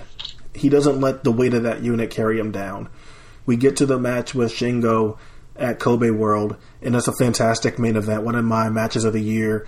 And they tell this epic story. It has its conclusion, and Yamato feels like a conquering hero that just ended the reign of tyranny of this dictator. Yamato's the champion of the people. He ended Shingo when, the crowd hated him, and Yamato's our guy. He did this for us. But after that, Yamato had his first title defense against Akira Tozawa, and he kind of goes back to being the old Yamato somewhat. He's kind of cocky, he's dismissive, but he's also really vicious and surgical in how he picks apart Akira Tozawa's leg. And it's one of the best, more focused performances of the year because he puts an absolute beating on Akira Tozawa. And granted, Akira Tozawa is my favorite wrestler. So when Akira Tozawa is, in a match and he's playing babyface, there's going to be a floor and a ceiling, and they're not that far apart from each other for me. But I think it's a fantastically worked match, and it plays off the fact that for a lot of people, we thought that was Akira Tozawa's last match in Dragon Gate. It was maybe his final Dream Gate title shot, because we don't know how long he's going to be here. And obviously he wound up staying for like almost another 2 months. But at the time, that just played off so much emotion. And Yamato looked like a complete killer when he finally put Tozawa down for good. And I just think he's been responsible for some of the best moments in wrestling this year, while also doing it as a babyface and a heel. He just has that variety, being a tag team guy, being a singles guy, working on the undercard, with his babyface unit in Tribe Vanguard, working on the undercard with his heel unit in Berserk, being the Dream Gate champion, being the Twin Gate champion. He's just done it all in Dragon Gate this year, which again just doesn't happen that often. I've definitely always heard the arguments that Yamato was the most, I guess, well-rounded or kind of able to play both sides Dragon Gate worker, at least currently and maybe of all time.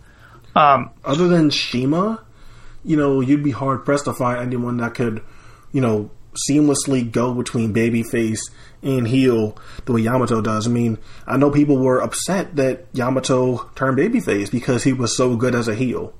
And when you have people that are really upset that you turned babyface because you're so good at being a bad guy, I think that shows you, how great his work is. Yeah, and I mean, I did love the Doi-Mato tag team a lot, and I thought that their long Twin Gate reign was fantastic. But as I said, I've always underrated Yamato, and I kind of just accept that. I watch his matches, and I just never get as into him as I probably should. And I don't know what it is. I feel bad, but I just never have liked the guy. And I think the first match I saw of him was years and years ago against Doi for the Dreamgate title. And I just never have been able to get into him. I don't know why. But I know that he's a guy who definitely deserves to be this high on the list. I mean, if you're into Dragon Gate, he's been kind of the ace, and as you said, able to go back and forth this year as a big fucking deal and deliver the big emotional matches. But I'm not invested in him emotionally. So when it comes to Dragon Gate, if you're not into a character, you're losing a lot of what makes them great, in that you're missing so much of the emotion of the storytelling. Yeah, and that's a lot of the reason why I know some Dragon Gate fans, kind of underrate Shingo Takagi, is because they're so sick of him as a character that it kind of overshadows, this guy is still going out there and putting in great work. You can't deny that. So, yeah, I understand that. And, it's obviously not coming from someone that dislikes Dragon Gate. So, look, I 100% understand what you're saying about Yamato. That's the same way I feel about Doi sometimes. So, yeah, I totally get that. So, right, and I have the opposite thing. I've always loved Doi a lot. I'm a guy who thinks that Doi should probably... I would want to switch Doi for Yamato as the guy who's having the big Brave Gate run right now, honestly. Right. So that's just kind of... I guess we just swap that way in who we can get behind. But, right, so that's just me. You're number 4. Okay, so my number 4... so we talked about Shuji Ichikawa and how he was the ace of the Indies of Japan, right? And or the MVP of the Indies in Japan. Now, imagine if Shuji was doing all that great work on the Indies and the smaller promotions in Japan, and then also somehow he was like the mid to lower card champion in New Japan. And he was also like a tag team champion in Noah and one of the most compelling characters in, well, I guess not even Noah, let's say Dragon Gate. So he's the ace of the Indies while also being in the mid and one of the more entertaining parts of the big companies as well. And that's essentially what you have in my number 4, but in the UK, because my number 4 is Pete Dunne. And I had Pete Dunne at 19. At number 19. Pete Dunne has had a surprisingly impressive 2016 when it comes to just the sheer number of matches. If you're not paying attention to the smaller indies in the UK or in Europe overall, you don't realize how much this guy is wrestling and how much he's bringing to, as I said, the indies. He is the MVP of European indie wrestling. He is the co-owner of Attack Wrestling and the most important character in the company, honestly. He's the only real heel that's not a joke in the entire company. In OTT, he goes from being the evil kind of overthrowing the biggest babyface to become the champion. Then he becomes one of the most loved guys in the company just from being so damn good. He also has great matches in SWE, a fantastic match with Mark Haskins, Sami Callihan, tag matches, as I talked about earlier, tagging with his brother, and then midway through the year, he starts tagging with Trent Seven, a guy who, is the part owner of Fight Club Pro, where Pete Dunne is also having phenomenal matches consistently at the top of the card, winning the championship recently. Just such a big fucking deal. Can wrestle, as I said, on the RPW shows as their cruiserweight champion, really holding down the mid-card and making everyone look phenomenal the whole way through. Clearly, I think, if you're excluding all of Lucha, which would just mean, really, I think the only person that you would really be able to even make the argument for is probably Ultimo Guerrero. I think Pete Dunne's the best base in wrestling. He makes every flippy fly guy look 10 times better. He can make non-flippy fly guys do really cool flippy flying moves. He takes the best everything. He delivers the crispest Liger bomb you'll ever see. All of his moves. He does this great thing where he has ways to put guys into counters of his big moves. So instead of bastardizing his finisher constantly, he's always finding ways to make people counter his finishers so they don't have to kick out of his move, but you still get these awesome, cool near fall spots where you think he's just going to put somebody away. As I said, holding it down in the under mid card of RPW, really a lot of times delivering the best match or the second best match on the show in the Cruiserweight title match. Then in Progress, I mean, the guy just became a phenom in Progress, going from the undercard, as I said, tagging initially with his brother, has some matches here and there, starts tagging with Trent Seven, and instantly becomes a big fucking deal, and the biggest deal, winning the championship in a believable manner where you just go, okay, this is the guy, this is the ace of the entire company. And he is 100% to blame for why my voice has sounded like shit for days. Because when he showed up in PWG, I lost my fucking mind. And it's all because of just how goddamn good he is. Then he shows up in WXW randomly and he wins the shotgun title and has some great matches with the Mac. Or he has a great match with the Mac. Then he has a fantastic match with Leo Rush, Tyler Bate. I mean, all over the place. He can wrestle so many different styles. He makes everybody look phenomenal. You don't see Pete Dunne make any mistakes in his matches. He's crisp. Everything he does looks amazing.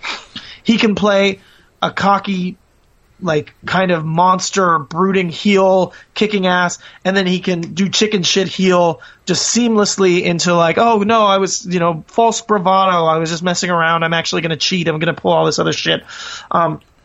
The guy has just got it all, and he's got it all in spades. And 2015, I think Pete Dunne came into his own. 2016, Pete Dunne became a top-level main event worker and a guy that everyone should have on their list. And, I mean, I got him here at number 4. And, again, I think that might be shocking to a lot of people. But, as I said, it's like this hybrid of somehow being able to be the ace of the entire indies of Europe while also being, like, the most solid worker and probably going to become the ace of the top companies in Europe here. So he's a guy that if you're not paying attention to, you really should, because you're doing yourself a disservice for not watching more Pete Dunne.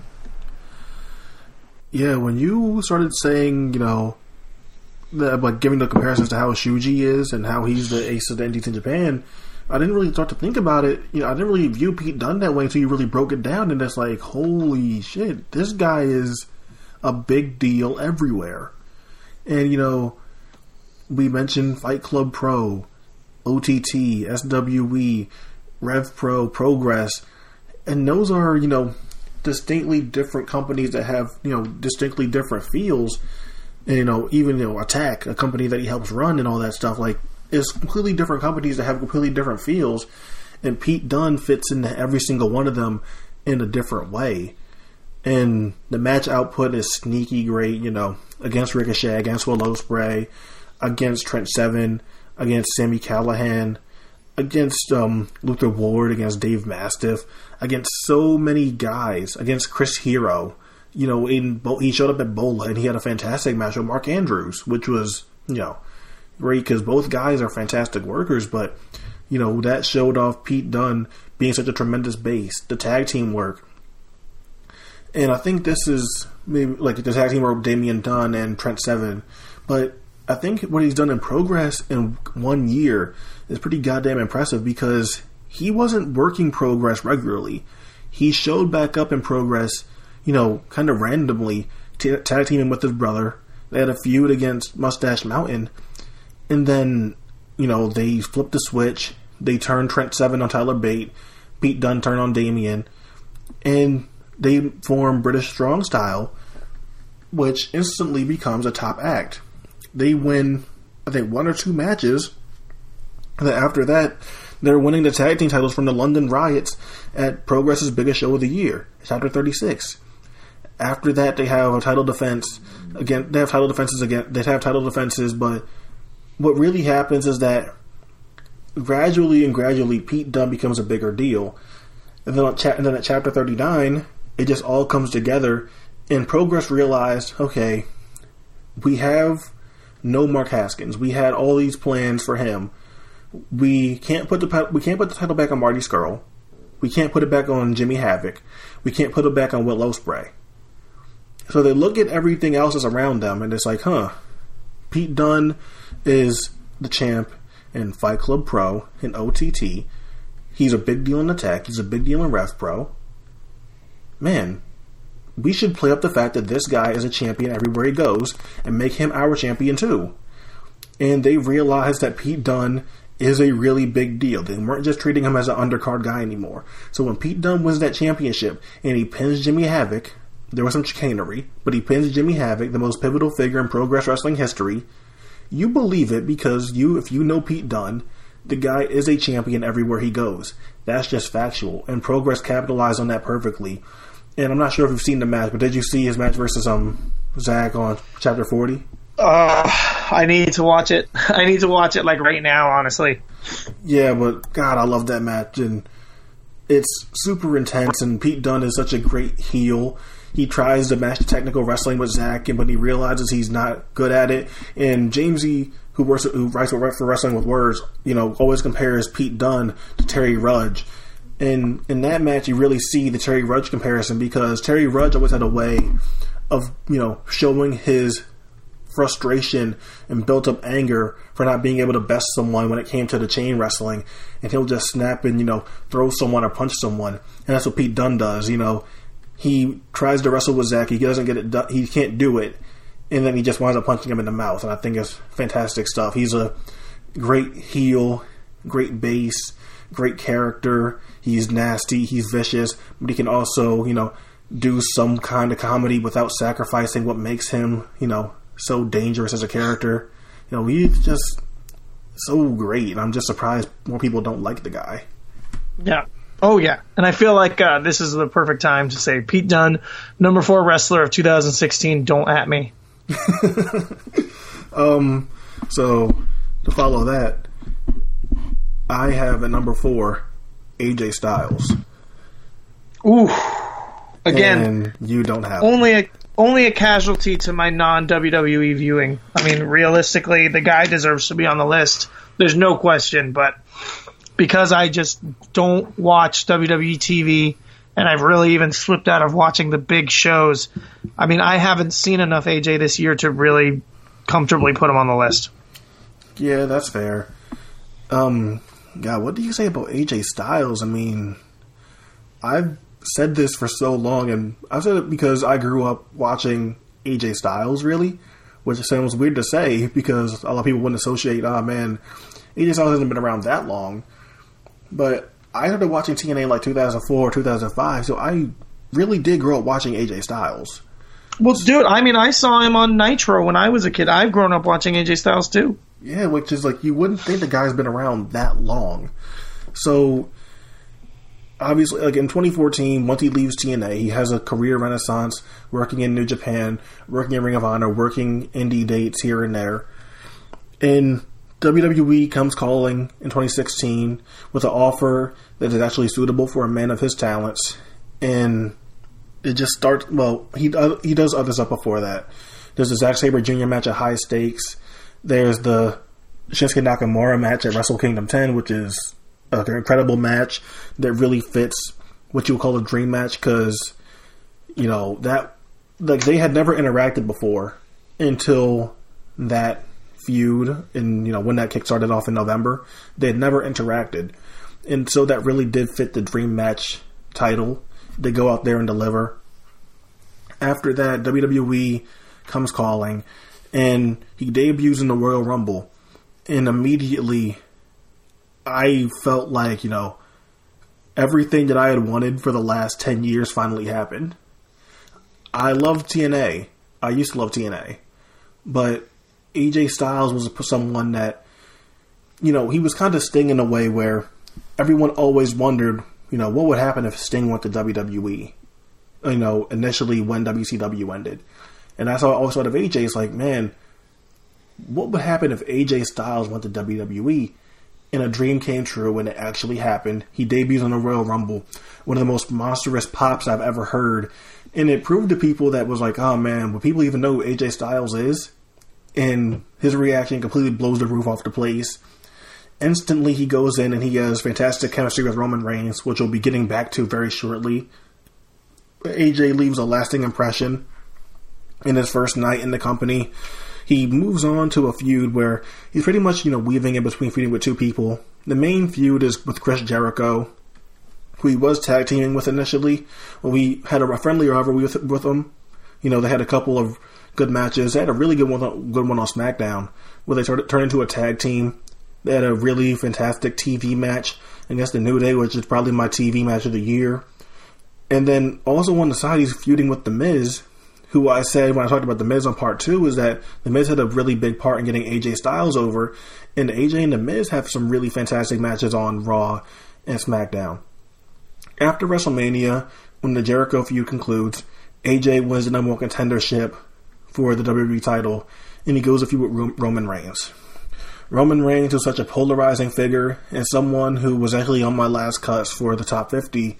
They go out there and have matches that are almost otherworldly. Like, these guys, you would never think in a million years their chemistry would be that good. But their timing and the way they react to each other, they bring this, you know, energy and atmosphere that you wouldn't think. You know, AJ had just debuted in the company in January, and in April and May, they were just going out there and having these tear down the house main events where these crowds are pretty much entirely pro AJ Styles. He turns them that, like, obviously it's not too much of a big deal to turn a crowd against Roman Reigns, but AJ had just came into this company not that long ago, and he's doing that. Shows you how great AJ Styles is at getting himself over, even if he's not, you know, specifically trying to steal the show like that and take shine away from everyone else.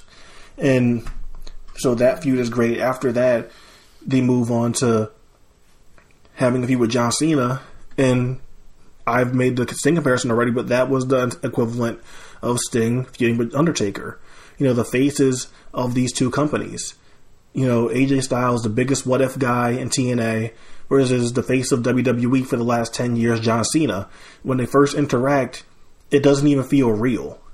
And they go out there and have a really well-told... Well, first AJ turns heel. And people seem to forget that AJ Styles is a really good heel, and forget that he's a really good character guy. So when he turns heel and he's cutting these great promos, people like were, oh man, AJ Styles, how come I never knew that he was such a great promo? Well, he's been doing it in TNA for a long time. You just weren't paying attention because it's TNA, which is fair, but he's been doing it. And then he's having this great feud with John Cena, with revolving around the idea that AJ Styles can wrestle circles around John Cena, and that John Cena can't keep up.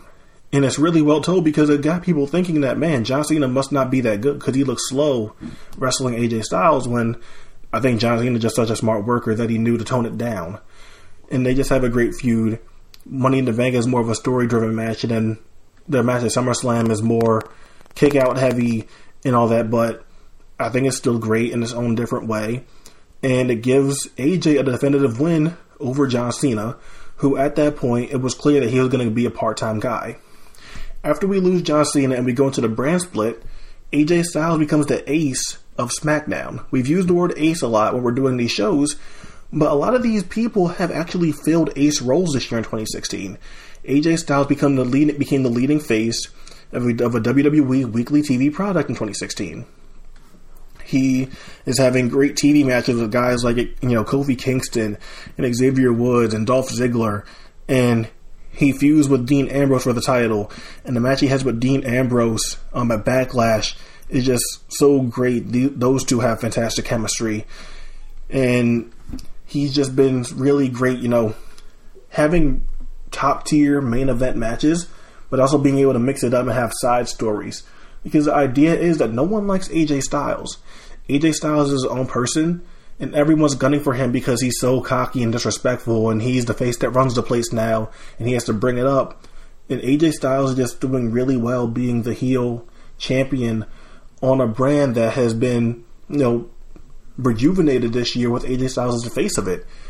And I think just how quickly he went from being on the indies and being in New Japan to being a amazing presence on weekly WWE television and stealing the show constantly on their pay-per-views and specials.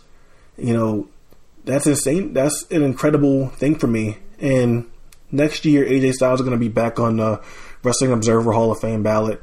I'm kind of biased. I think AJ has always been a slam dunk in-ring candidate. So, you know, I'm not going to say much there, but really, for what he's accomplished in 2016, becoming so important to WWE, it'd be hard not to consider him at least, not a mid-level threat to get in the Hall of Fame. Yeah, AJ Styles should be in the Hall of Fame. That's without question. Easy vote. Really done it this year, like you said, shown depth and being able to do so much in WWE that you almost couldn't have seen coming unless you've been watching. That was kind of my take on AJ Styles when he jumped to New Japan. Everyone was like, oh my God, you see how good he is? And it's like, AJ Styles has been this good for like 10 years. Yeah. It's like, oh my God, it's so surprising that AJ was able to become a big star on WWE. Unless, of course, you've been paying attention to AJ Styles, then it's not a surprise because he's that damn good. And he always has been that good. Yeah, it's just, I feel like, AJ Styles the last 2 years have been like confirmation for people that didn't already know AJ Styles was great. But it's also been like, a gloating for people like me and you have been like, AJ Styles has been great for a really long time. Just because you don't like TNA doesn't mean that AJ Styles hasn't been good. Exactly. So now we're in our top 3, which means we're in crunch time. And go ahead. What were you saying? No, go. I was saying, people have been paying attention. I wonder who they think our orders are going to be. I think I know your order, and I wonder if you know mine. But I think it's going to be interesting because I think who I'm about to say we're going to be talking about later. Because my number 3 is Zack Sabre Jr. We'll be talking about him later. Who's your number 3? Because I think we'll be talking about him later. My number 3 is Chris Hero. Oh, Jesus, you threw me for a loop. You thought he was going to be my number 2? I did, because he's my number 2. So let's talk about Chris Hero. Man. The same thing I was saying about AJ Styles, having like the last 2 years kind of solidify the fact that he's an all-time great, is the same way I feel about Hero, but in a different way. Since Hero's been released from WWE, he had really good years in 2014 and 2015, but 2016 felt like, and he said, and it was, he started calling himself the greatest of all this was, on accident or something that he was saying jokingly. I think 2016 was really the Chris Hero deserves to be in the greatest of all time conversation tour. That's what this was. Every single place that Chris Hero goes to, he has a goal of having the best match on the show. Every single time. Evolve. And he usually succeeds. Yep, usually succeeds. From the bigger companies like, Evolve or AEW or PWG or Progress to even working in, things like the Scenic City Invitational or working St. Louis Anarchy or, what was that company? Limitless. Yeah, Limitless, where that company that ran, Hero versus Eddie Dennis or like everywhere he goes. Oh, yeah. His goal is to have the best match on the show. And that's what people are booking him for, because if you're booking Chris Hero, you want a banger on your show. You want Chris Hero, who I think in 2016, and it's weird to say because I think Bryan Danielson is the greatest wrestler of all time. But 2016 felt like Hero was challenging, are you sure about this? Are you really, really sure that Danielson's the best? Because I think I should be at that conversation too. And we kept referencing the Chris Hero bully formula throughout the show because a lot of people have just had matches with Chris Hero that have been really good in that formula. But I think it goes understated just how deeply that formula runs, where he's done it with so many people. And the list, just goes on and on and on. Jeff Cobb, Tracy Williams, Fred Yehai, Zack Sabre Jr., Mark Andrews. He's done it with every single person possible. And the thing about Chris Hero is that he's not just limited to being a bully. If you remember Chris Hero's early career, the guy used to be a babyface. And not just used to be a babyface, he's still really good at being a babyface. So he has matches with Roderick Strong and Marty Scurll and Pete Dunne where he's, selling from underneath while he's still so big, being, 6'3", 6'4", 250 pounds, and he's wrestling smaller and allowing guys who are smaller than him to look big. Roderick is known how strong he is, so maybe lesser extent with him, but Marty Scurll, Marty Scurll is significantly smaller than Chris Hero. But for some reason, when these two face each other, especially in that Progress match at Chapter 31, Marty Scurll feels like a star that's like on the same level as Chris Hero. And you have to give Chris Hero credit there, because even though Marty is great, Chris Hero doesn't eat Marty up. He shows that he's great too, but makes Marty seem like he's an even bigger deal. When Marty Scurll beats Chris Hero in the middle of the ring, you feel like Marty just toppled Godzilla, but it wasn't some like incapable feat. Throughout the course of the match, Chris Hero sells his arm, and sells the damage to it so well that it seems like it's all possible for Marty. And I think that's a great balance. And I said this when I wrote my article of Leaders and Wizards, and it was about Zack Sabre Jr., but in that article there was a portion of it about the Chris Hero versus Zack feud, and I said something along the lines of, how can someone expect to topple a man that walks the line between God and Godzilla? He's a omnipotent deity of wrestling, but he also just murders everything that's in his path.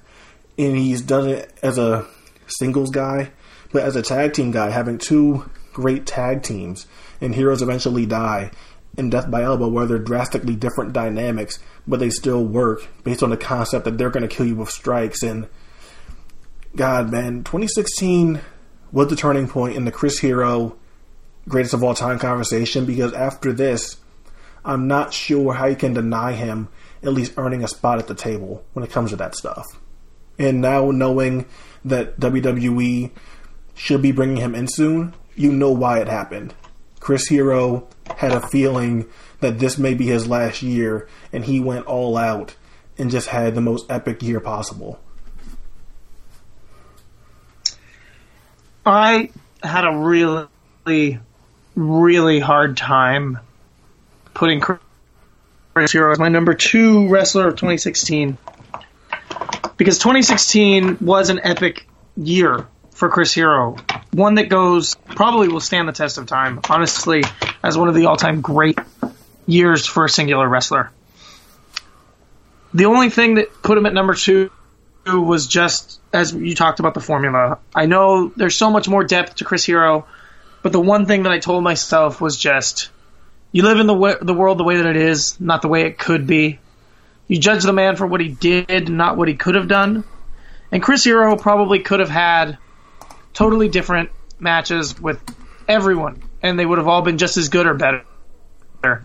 But he did continuously have very similar matches, because those are the matches that people wanted to see.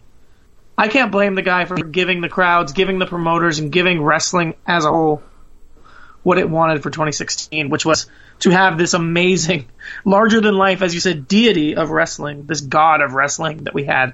He's not a king anymore. He's the king of kings of wrestling at this point. I mean, everyone that he stepped in the ring with, he knocked it out of the park. He made everyone look fantastic. He looked fantastic. As you said, you could make a bully-style match, and he could have guzzled everyone up, and he really never did. He made sure that everyone got some shine, even if he made sure that they had to earn it, which is just so impressive that he never felt like he gave anyone anything. Before you, I just want to you mentioned how he didn't guzzle anyone up, and he gave people shine when they deserved it. Keep in mind that he did that exact same thing that we're talking about to Jushin Thunder Liger. Liger, who's been wrestling for 30 years, all-time legendary. Legendary isn't being used loosely here. Liger is a legend. Chris Hero is bullying Jushin Thunder Liger and doing it in a way where you believe that Chris Hero is going to, end Liger's career the way he's beating the hell out of him. Yeah. And Liger takes every bit of it and comes back for the hottest comeback you've seen Liger have all year, and just really, again, knocks it out of the park, and you feel like these are two legends in the ring. Two legends having an epic war. But stuff like the match with Big Daddy Walter stands out as something being totally different. Stuff like the match with Mark Andrews, the match with Prince Mustafa Ali. These matches stand out as being the real variants of the of the year, but there was so much of the same, and I thought it was amazing. And I definitely think that if you're just talking about great output and you're comparing him to anyone else, Chris Hero had one of the most amazing years a wrestler has ever had. But when I'm thinking about the metrics of how I'm going to judge him and how I'm going to judge wrestling, that's why he didn't kind of edge out my number one spot this year. Yeah, so with that, our number two, well, you already gave your number two, you already gave your number three, and I assume I should probably give my number two because he's your number one. So my number two is Trevor Lee. So and that's number one. So do you want to go? So we should talk about Trevor Lee now. Yeah, I guess we should. Trevor did it all everywhere, and Trevor didn't just do the same thing. And that's really what it came down to. That's why Matt Riddle was number 20 and Trevor Lee is number 1. Trevor Lee was the spot guy in TNA who became the X Division champion and carried that division with car crashes. Trevor Lee was the fun kind of hoot of the night guy in AAW, working 6-mans and trio tags and random comedy matches and just having a good time, but still delivering really entertaining matches. But, you know, that was his lane, and he got there and he filled it and he made something special out of what he was doing to where he stood out. In Evolve throughout the year, Trevor Lee has had, he fit the style of Evolve. It's really a little bit more difficult to stand out in Evolve because I think they really are a little bit more controlling of what they want, and they tell you what kind of match to have, and you have it. And he didn't really get a chance to kind of, spread his wings that way, and that it kind of shows because Trevor has been so good at filling a role and looking for a niche and completing it. In PWG, he, I think, saw that his hot baby face run was coming to an end, and that Roderick Strong is kind of heading out, and the number one guy is now Zack Sabre Jr. from the UK. So he switches from coming out to Katy Perry to coming out to Born in the USA by the Boss, and he's this kind of pseudo xenophobic heel, and he's the only heel getting any heat in the company. And he saw the vacuum, he saw the space, and he decided to fill it. And when Trevor Lee fills a space, he doesn't just, I'm just here playing my role. He makes the most of it, and he makes the most of every little thing. I mentioned once that there's a spot in Trevor Lee matches. It's not always the same, but it is always the same. And it's the intensity turns up in the Trevor Lee match. And I noticed it early on. He'll have his hair up in a bun, and then out of nowhere, he throws a big drop kick, and his loose kind of whatever bun comes undone so that when he hits the ground, and it's not always a drop kick, and it's not always at the same time, but it comes out, and then it's wild, and then now the match is wild. Because his hair came down, and he's wild. And it's little shit like that where you go like, that's not just a coincidence. How often that happens, and how much he takes advantage of every little thing, from his ring music to his characters to just everything he does is so calculated and so focused on making the full presentation. And then you get to CWF Mid-Atlantic, where after all that other stuff that I just said, he is Ric Flair. That's why Trevor Lee is number 1 and Chris Hero is number 2 for me. Trevor Lee is Ric Flair. Chris Hero is Stan Hansen. Chris Hero is bull in the china shop, wild, crazy, has the same match. He's going to barrel through you the whole way. But Trevor can do everything. He can make everyone look great. And he's the Iron Man. He has these longer than hour, 2-3 hour long matches with epic storytelling. And he makes his opponents look like $1 million no matter who they are. And at the end of it, he wins by hook or by crook. If he's cheating or if he's a valiant baby face, he's using technical wrestling a lot now in CWF because no one else is doing the kind of flashy Zack Sabre Jr. light stuff there, so that's all his. And it's just it's so amazing the way that Trevor makes sure that he stands out with every little detail, that he puts into his wrestling. I believe every word that he says on every promo. He might be goofy, joking around with Andrew Everett in a tag team, or he's serious, I'm going to kill Brad attitude. And I believe it both times. Like, either way, I always buy into Trevor Lee. Trevor Lee in ring, I think, always has focus, is always telling a story, and as I said, is always trying to make sure that at the end of the night, there's something that Trevor Lee did that stood out to you. And 2016, I don't think he had very many misses at all. I don't think that there's really anything that you can say Trevor Lee had a bad match. He's had some opponents that were, you know, a little bit harder for him to work with. He recently had a match with ACH that I saw where it was really, unfortunately, very cartoony ACH selling and playing the Bugs Bunny role, but Trevor kept trying to bring him back down to earth and have a serious match, and it just kind of ended up going out of its way. But you could tell that when Trevor said, fuck it, then we're just going to do this, and he gets into the spot fest, and I mean, the guy can have a spot fest with ACH where he keeps up with him 100%. So it's hard to knock Trevor Lee. He just does everything so perfectly. And, I mean, a guy who can literally do everything and does it all so well. Up until October, Trevor had been my number one literally all year.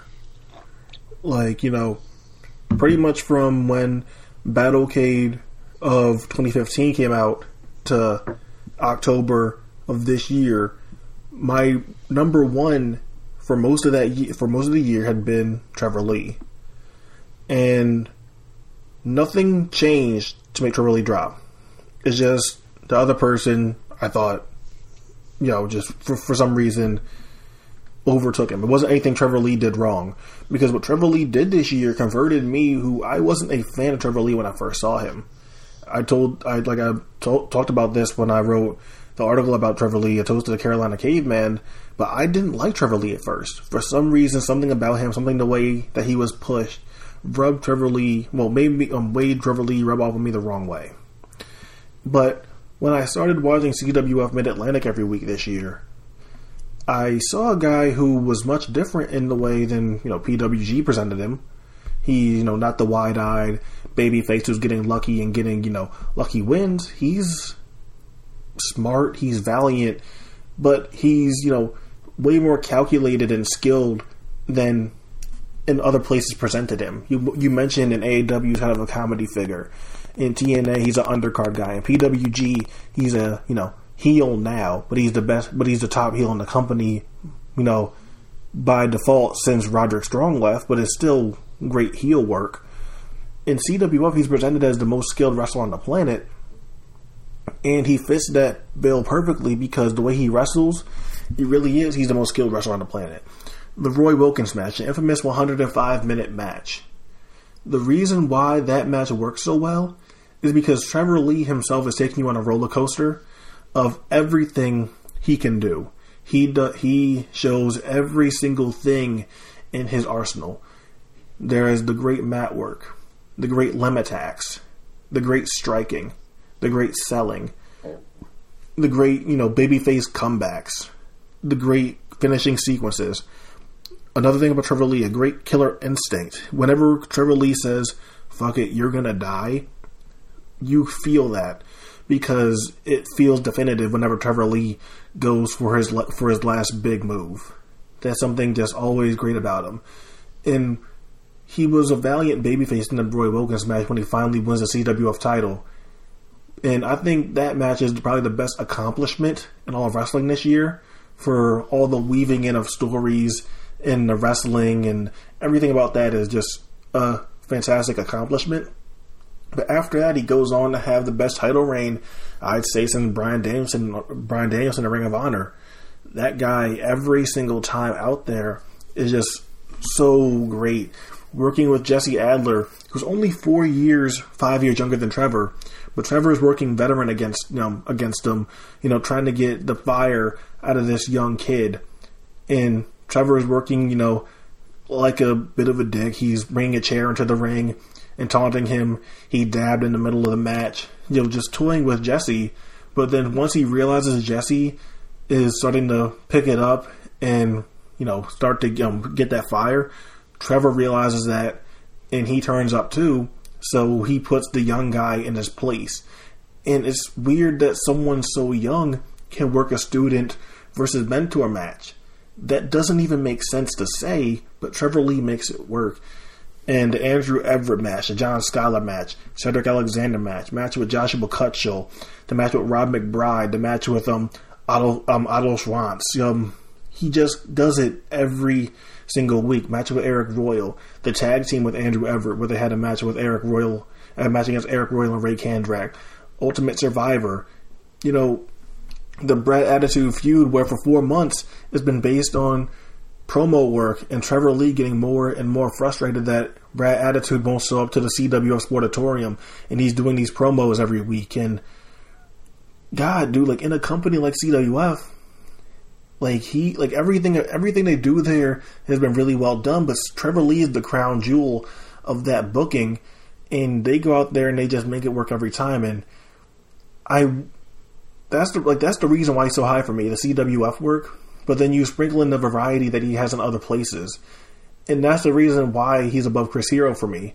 Like you said, is that variety goes all across what wrestling can be. He's a comedy figure in AEW. He's an undercard spot guy in TNA, and then he's the top heel in PWG, the premier indie in all of wrestling. That kind of variety just doesn't happen, that often, while having a legendary championship reign. So Trevor Lee, just a fantastic year, and the year that really made me a Trevor Lee fan. Without a doubt. So, we both agree Trevor Lee's number one. All right, so my number one, wasn't really hard to figure out. He was your number three. My number one is Zack Sabre Jr. So you had him lower than I had him, so I guess you should probably go on first to why he was behind Hero and Trevor Lee. 2016 for Zack Sabre Jr. was in some ways kind of an interesting year in that he played off of a really hot 2015, breaking into being kind of more on everyone's short list of great workers. And he really created not really a formula, but a style and a niche. He created it for himself as this guy with the bag of tricks, the technical wizard, and he showed it off, and everyone really kind of oohed and awed for it. In 2016, I really felt like he took a step back in some ways in just his pure output of putting on amazing matches, and started to try to work on developing a character a lot more and develop some stories more, being more of a heel in places, working, like subtle heel, showing the cracks and evolve as he's slowly he's not that bright, shiny new toy. People are kind of figuring out how to beat him. And it's just really interesting seeing that dynamic this year. In some ways, I liken it to what everyone kind of shit on about Thatcher during WrestleMania weekend of telling a story more than having great matches. But I think that Sabre is still having phenomenal matches the whole way through, but I really think that 2016 was a lot more about story and character development than it was about just having the great matches. And he did a great job there, but I think his PWG title run has honestly kind of been slightly disappointing. The bloom has gone off the rose there quite a bit. Just seeing him against Skrull last weekend, the crowd is not as rabid for him as they were. Missing a little bit for injury, not too much this year, but a little bit here and there, a couple dates. And just realistically, he's my number three, so it's really hard to say what's so terrible. Why isn't he better than Trevor? Zach is Zach everywhere. He's got some subtle details he's been putting in here and there, working a little bit more heel. But I feel like stuff like the big 2 out of 3 falls match against Ciampa at the Big Show for Progress, it unfortunately was a big misstep. And in big time situations like that, a guy like Zach just can't be misstepping, or else that's what's kind of the chink in the armor. And it's like Hero doesn't have those big time missteps. He doesn't have the matches that really need to deliver that don't deliver. And again, Trevor, it comes down to just how fantastic he's been at so many different roles all year and fitting everything and really being believable everywhere on the card. While Zach, I feel like Zach can be a credible main event style worker, but I don't think he hasn't really worked any other style this year than main event style. And I haven't really seen Zach rounding out other parts of the card at all. You kind of are getting a really similar match everywhere, and he's phenomenal at it. And as I said, there is more depth and psychology to it, and I see it, but it's not as prevalent, and it's not out in the front as much, so it's a lot more subtle, and it's a little bit harder to pick up. And I really appreciate and think he's great, but I just think that Hero and Trevor really blew him out of the water when it came to just pure, like, great match output, and then also when it came to really depth of skill. Other than Chris Hero, I don't think anyone had more great matches than Zack Sabre Jr. this year. When I look at my match of the year document, the guy, like, the only person ahead of him is Chris Hero when it comes to matches I've given 4 stars or higher to. And maybe if I double checked, he may even have more. I don't know. But as far as in-ring output, the only person that I think has been better is Chris Hero. The reason why Zach is my number one is that even though consistently I think he probably has the best match on the show, and yes, you mentioned the Ciampa match from Progress Chapter 36. I thought that was Zach's worst match of the year. I didn't like Zach versus Marty from Evolve 61. I didn't like Zach versus Tozawa from PWG Lemmy. You know, there is matches where I can say that I didn't like them. But I think Zach's peak and Zach's output, and especially Zach's character, outweighs that. You know, I can go on and on about the nuance of Zack Sabre Jr.'s character, but I really feel like 2016 you start to see, you know, the impenetrable, you know, technical wizard start to fall apart. When he first started getting big in the US, you know, 2014, 2015, you know, he was kind of untouchable, wouldn't you say? Yeah. Like that's exactly what I was saying. Like, the dude was untouchable when he first came here. In 2016, like you said, I think it was more focused on character work, but I think that character work is so strong that it forced him to be my number one. Because like I said when we're talking about Trevor, until about October of this year, Trevor was my number one. What happened is that Zach had this amazing turn at WXW during our World Tag League. And throughout the World Tag League, you know, his tag team partner Marty Scurll, who he had known for so many years, and he knew Marty before this whole villain persona took off, and Marty is trying to get Zach to cheat to go along with what he's doing, and Zach, you know, reluctantly is doing it. And when we get to the final, when they're facing Shane Strickland and David Starr, Zach, for some reason, snaps on David Starr. And once we get to the final, you know, closing moments of the match, Zach, you know, snatches the title belt from Marty Scurll, who you would assume that is about to use it because he's a guy named the Villain. You would think that Zach, the gentleman, the technical wizard, is going to take the belt away and reprimand Marty for cheating. He doesn't. He takes the belt and he just smashes David Starr or Shane Strickland, I forgot which one, over the head with it. And it's that kind of moment, and those kind of moments, that why I love Zack Sabre Jr. so much. Because he has this character that was untouchable, the technical wizard. He's going to best you with his wit, his superior wrestling intellect. That's what he should be doing, but that's not who he is. He's a guy that for years was fighting and scratching and clawing to make a name for himself, wrestling guys like, you know, Claudio Castagnoli and Bryan Danielson. He used to be a skinny, pale kid with long hair. The Zack Sabre Jr. that we know now isn't the same Zack Sabre Jr. we knew 5, 6, 7 years ago. He is a completely new person. This is a completely new persona. And that's exactly what it is. It's a persona. And when that persona starts to crack, you see Zack Sabre Jr. get nasty and get vicious and get dangerous. People talk about Zack Sabre Jr.'s matches feeling too exhibition-like. I think that's complete bullshit.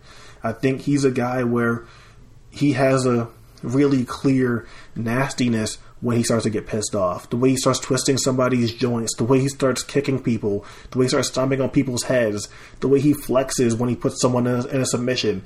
He gets cocky and nasty and angry and feels disrespected that this person even thinks they should be in the same ring with him. You know, the Jeff Cobb match from RPW, people talk about Zack having to wrestle a Zack Sabre Jr. match. Well, in that match, they completely debunked that because Jeff Cobb bested Zack Sabre Jr. at his own game, grappling. Zack Sabre Jr. had to completely readjust what he did just to survive that match. He had to chop the big man down and kick him and kick him and kick him and kick him and kick him and keep doing it over and over again until he could squeak out a victory against Jeff Cobb, who's a complete freak of nature. You know, the Chris Hero feud is storied. The reason why I mentioned the Chris Hero feud is because there's always this bit more intense feel for Sabre versus Hero. We mentioned how Hero's bully formula matches, kind of feel the same, but when he's facing Zack, it feels different. There's more of a student versus teacher feel, and it's not student versus teacher. Like Hero is old and washed up, and Zack is the young upstart. It's more like Hero is still the best wrestler in the world. He's known Zack for a really long time, and now Zack is trying to get that throne. And whenever Zack challenges Hero for that throne, Hero gets pissed. Hero doesn't like it. There's guys like Thatcher and like Zack Sabre Jr. that whenever Hero wrestles them, he feels like his place in the world is getting challenged and that he has to reaffirm that he's the best. And Zack Sabre Jr. does his best selling there because he's getting annihilated by Hero in every single match they have. And it's always a really great finish, and Hero always kills him. But it's, super great to see Zack try to survive and beat Indie Godzilla one more time. I'm obviously a big fan of the Skillogy with Jonathan Gresham and Zack Sabre Jr. And I talked it up initially when it first happened in July and August, and I was a big fan of it then. But then I went back and rewatched the little promos and promos, and then I rewatched the American Rana match. And the story gets even more clearer, once you hear some of the post-match stuff. Like, after the first match, Zack Sabre Jr. is politely asking for a rematch. He's not angry. He's not mad. He lost by a fluke pin combination, so he's like, I've known you for a long time, Gresham, you're a cheeky bastard. You mind if I get another match? Super polite. He's a sportsman still. After that flash match, Zack Sabre Jr. is pissed off to the highest degree. Whatever happened to him after that match, and the reason why he's pissed is because he's a technical wizard and he just tapped out. There's no bigger, bruise to a technician's ego than making them submit. So after that match, Zack Sabre Jr. is pissed. He not only asks for a match, he demands it. And demands it be 2 out of 3 falls at that. And we get to American Rana, and rewatching that match, that had to be my match of the year because there's no other match I feel that strongly about. I will defend that match so much because that's the pinnacle of storytelling to me. Like, that storytelling and the way they did that is so great. The intensity, Zack's nastiness attacking Gresham. He's completely out of this technical wizard character, and he just wants to win by any means necessary. He's stomping on Gresham's neck. He is asking for a knockout. I don't think anyone ever really goes for the knockout in a 2 out of 3 falls match. But Zack Sabre Jr. just stomps and stomps on Gresham's head, and he's demanding for a knockout. And he's killing Gresham's neck, but at the same time, Zack Sabre Jr. is selling his leg so great. And that's the best Zack Sabre Jr. performance I've ever seen. The match output, wrestling a guy like Keith Lee. And Keith Lee, who's a great wrestler, but the match versus Zack Sabre Jr. from Tournament for Today is one of the more uniquely structured Keith Lee matches I've seen so far. Because as Keith Lee dominating Zack Sabre Jr., and then Zack having to find a way to win. It's similar to the Jeff Cobb match, but to a way where Zack only found a way to win by getting a sneaky pin combination. You know, it's stuff like that where I think Zack can be a really nasty, down and dirty, grimy striker, brawler, heel. He's a great heel when he's given the chance to, and when he wants to be a heel. But then I've seen him be, you know, a babyface. You know, like that match with Roderick Strong from All-Star Weekend when he finally wins the PWG title. You know, there's great stuff there when he beats AJ Styles. Or I think for how much Zack does, you know, I think it just goes, you know, underappreciated because he's not like in your face in what his character is. It really is a lot of nuance and paying attention to Zack Sabre Jr.'s entire career trajectory. And I understand that for some people that's a lot of effort and digging for something that you may think that's not even there. But for me, it's been super rewarding to watch Zack Sabre Jr. become this person, because it feels like in every match that you're going to get a different Zack Sabre Jr., not because he's working a different gimmick, not because he's working a different spot on the card, because you don't know how Zack Sabre Jr. is feeling that day. He may be a little pissed off. He may be a little angry. He may be a little playful. He may be a little cheeky. But it all depends on where he is that given day, because you're not sure how angry Zack is going to be. And this isn't even mentioning his tag team work. You know, I really liked the tag team dynamic he had with Sami Callihan over that January Evolve weekend, where it was, you know, supposed to be a power team, but they just couldn't coexist. And it doesn't work out in the end. And Sami Callihan is just pissed at this guy. And it shows vulnerability in Zack, where people think Zack always has to be Teflon. Zack is untouchable. You have to do what Zack wants. No, Zack that entire weekend looked like a geek. He got his ass kicked that weekend. He shows vulnerability way more than people ever give him credit for. He can work a match without even striking. You know, that match with Gulak from Evolve 73 that I'm so upset that I couldn't get to go to live, because they worked this brilliant match that has zero striking at all. And all it is just really smart grappling and limb work. And, you know, it's just, he does so much that it's hard for me to comprehend sometimes that people think he's boring or hard to get into, because he's done so much this year that, you know, like I said, other than Hero, he's had the best output. But what puts him over the top is the character work for me. I agree with you completely on like everything there, and I think what would have put him probably at the number one spot is if any company had booked him as a strong heel. Yeah. Like in the past few months. I think October would have been the time where, as you said, that's where he went to your number one. If I think someone had really firmly booked him as a heel 100%, then I would have put him at my number one spot. But because everywhere he's kind of tween teasing heel at the most, yeah. I need to see it. And I told him that myself in person. I just said, I'm really excited to see a big, you know, heel run from him. And it's just, that's what I need. Like, he's great. He's definitely one of the greatest. But if he had had a full-fledged, completely heel run, I think he would have been my Wrestler of the Year for 2016, but it just didn't happen yet. So, you know, still excited for 2017 because I couldn't imagine a dark turn. And could you see a world where Zack Sabre Jr. is the heel and Matt Riddle is the face and Evolve for 2016 feuding over the title? Because that sounds pretty great to me. Oh, yeah, that's what I want. I'm hoping that's the direction they go in. And speaking to you, you know, the reason why it wasn't, you know, maybe higher is that he didn't have a definitive heel run. And I think that's kind of why I like Zack the way he is. Yeah, I would like a definitive heel run too, but I like that kind of nuance that Zack always teeters and teeters and teeters to be, you know, going to the dark side and just losing his mind. But he can reel it in sometimes. In WXW in that tag league, he just lost it.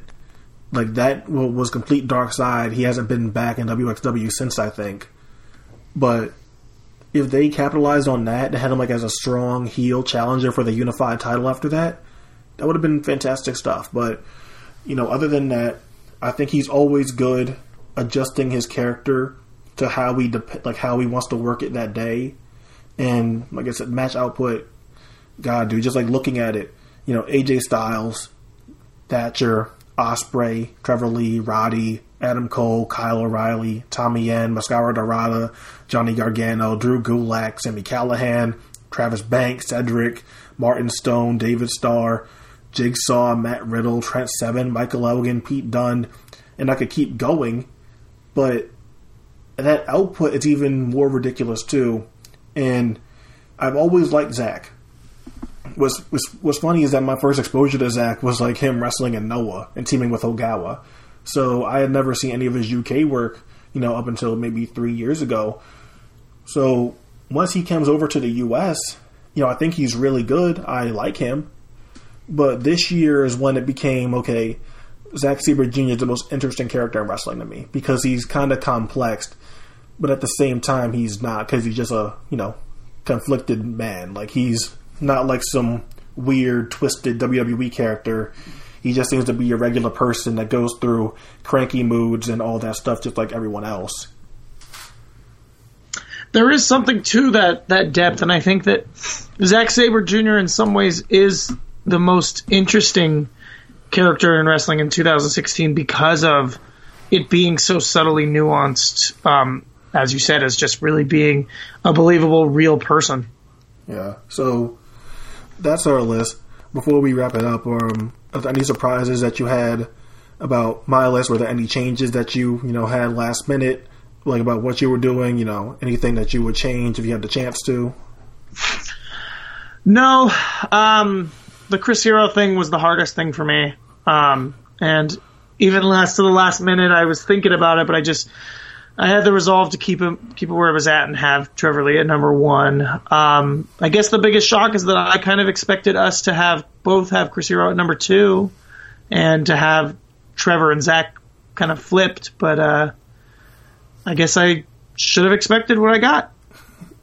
I guess the biggest surprise for me is I knew you would have Pete Dunne high, but number 4 was like, okay, like that's really high, even higher than I had him, and I had him, in my top 20.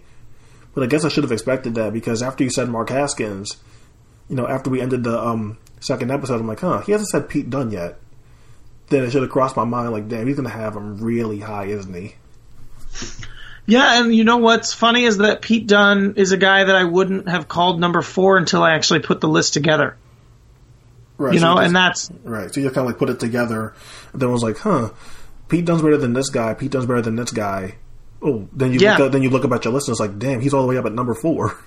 Exactly. That's really what kept happening. I'm just like, he's done so much. He's done more than this guy. Done more than this. I've enjoyed his matches more. And he kept creeping up. I mean, I thought Ricochet was probably going to be in that range, and then Pete Dunne and Grisham ended up kind of edging him out.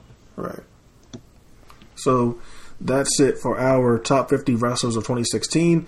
I think at the end of this, we've compiled about 7 hours of audio. I think it's longer, but pretty close to that.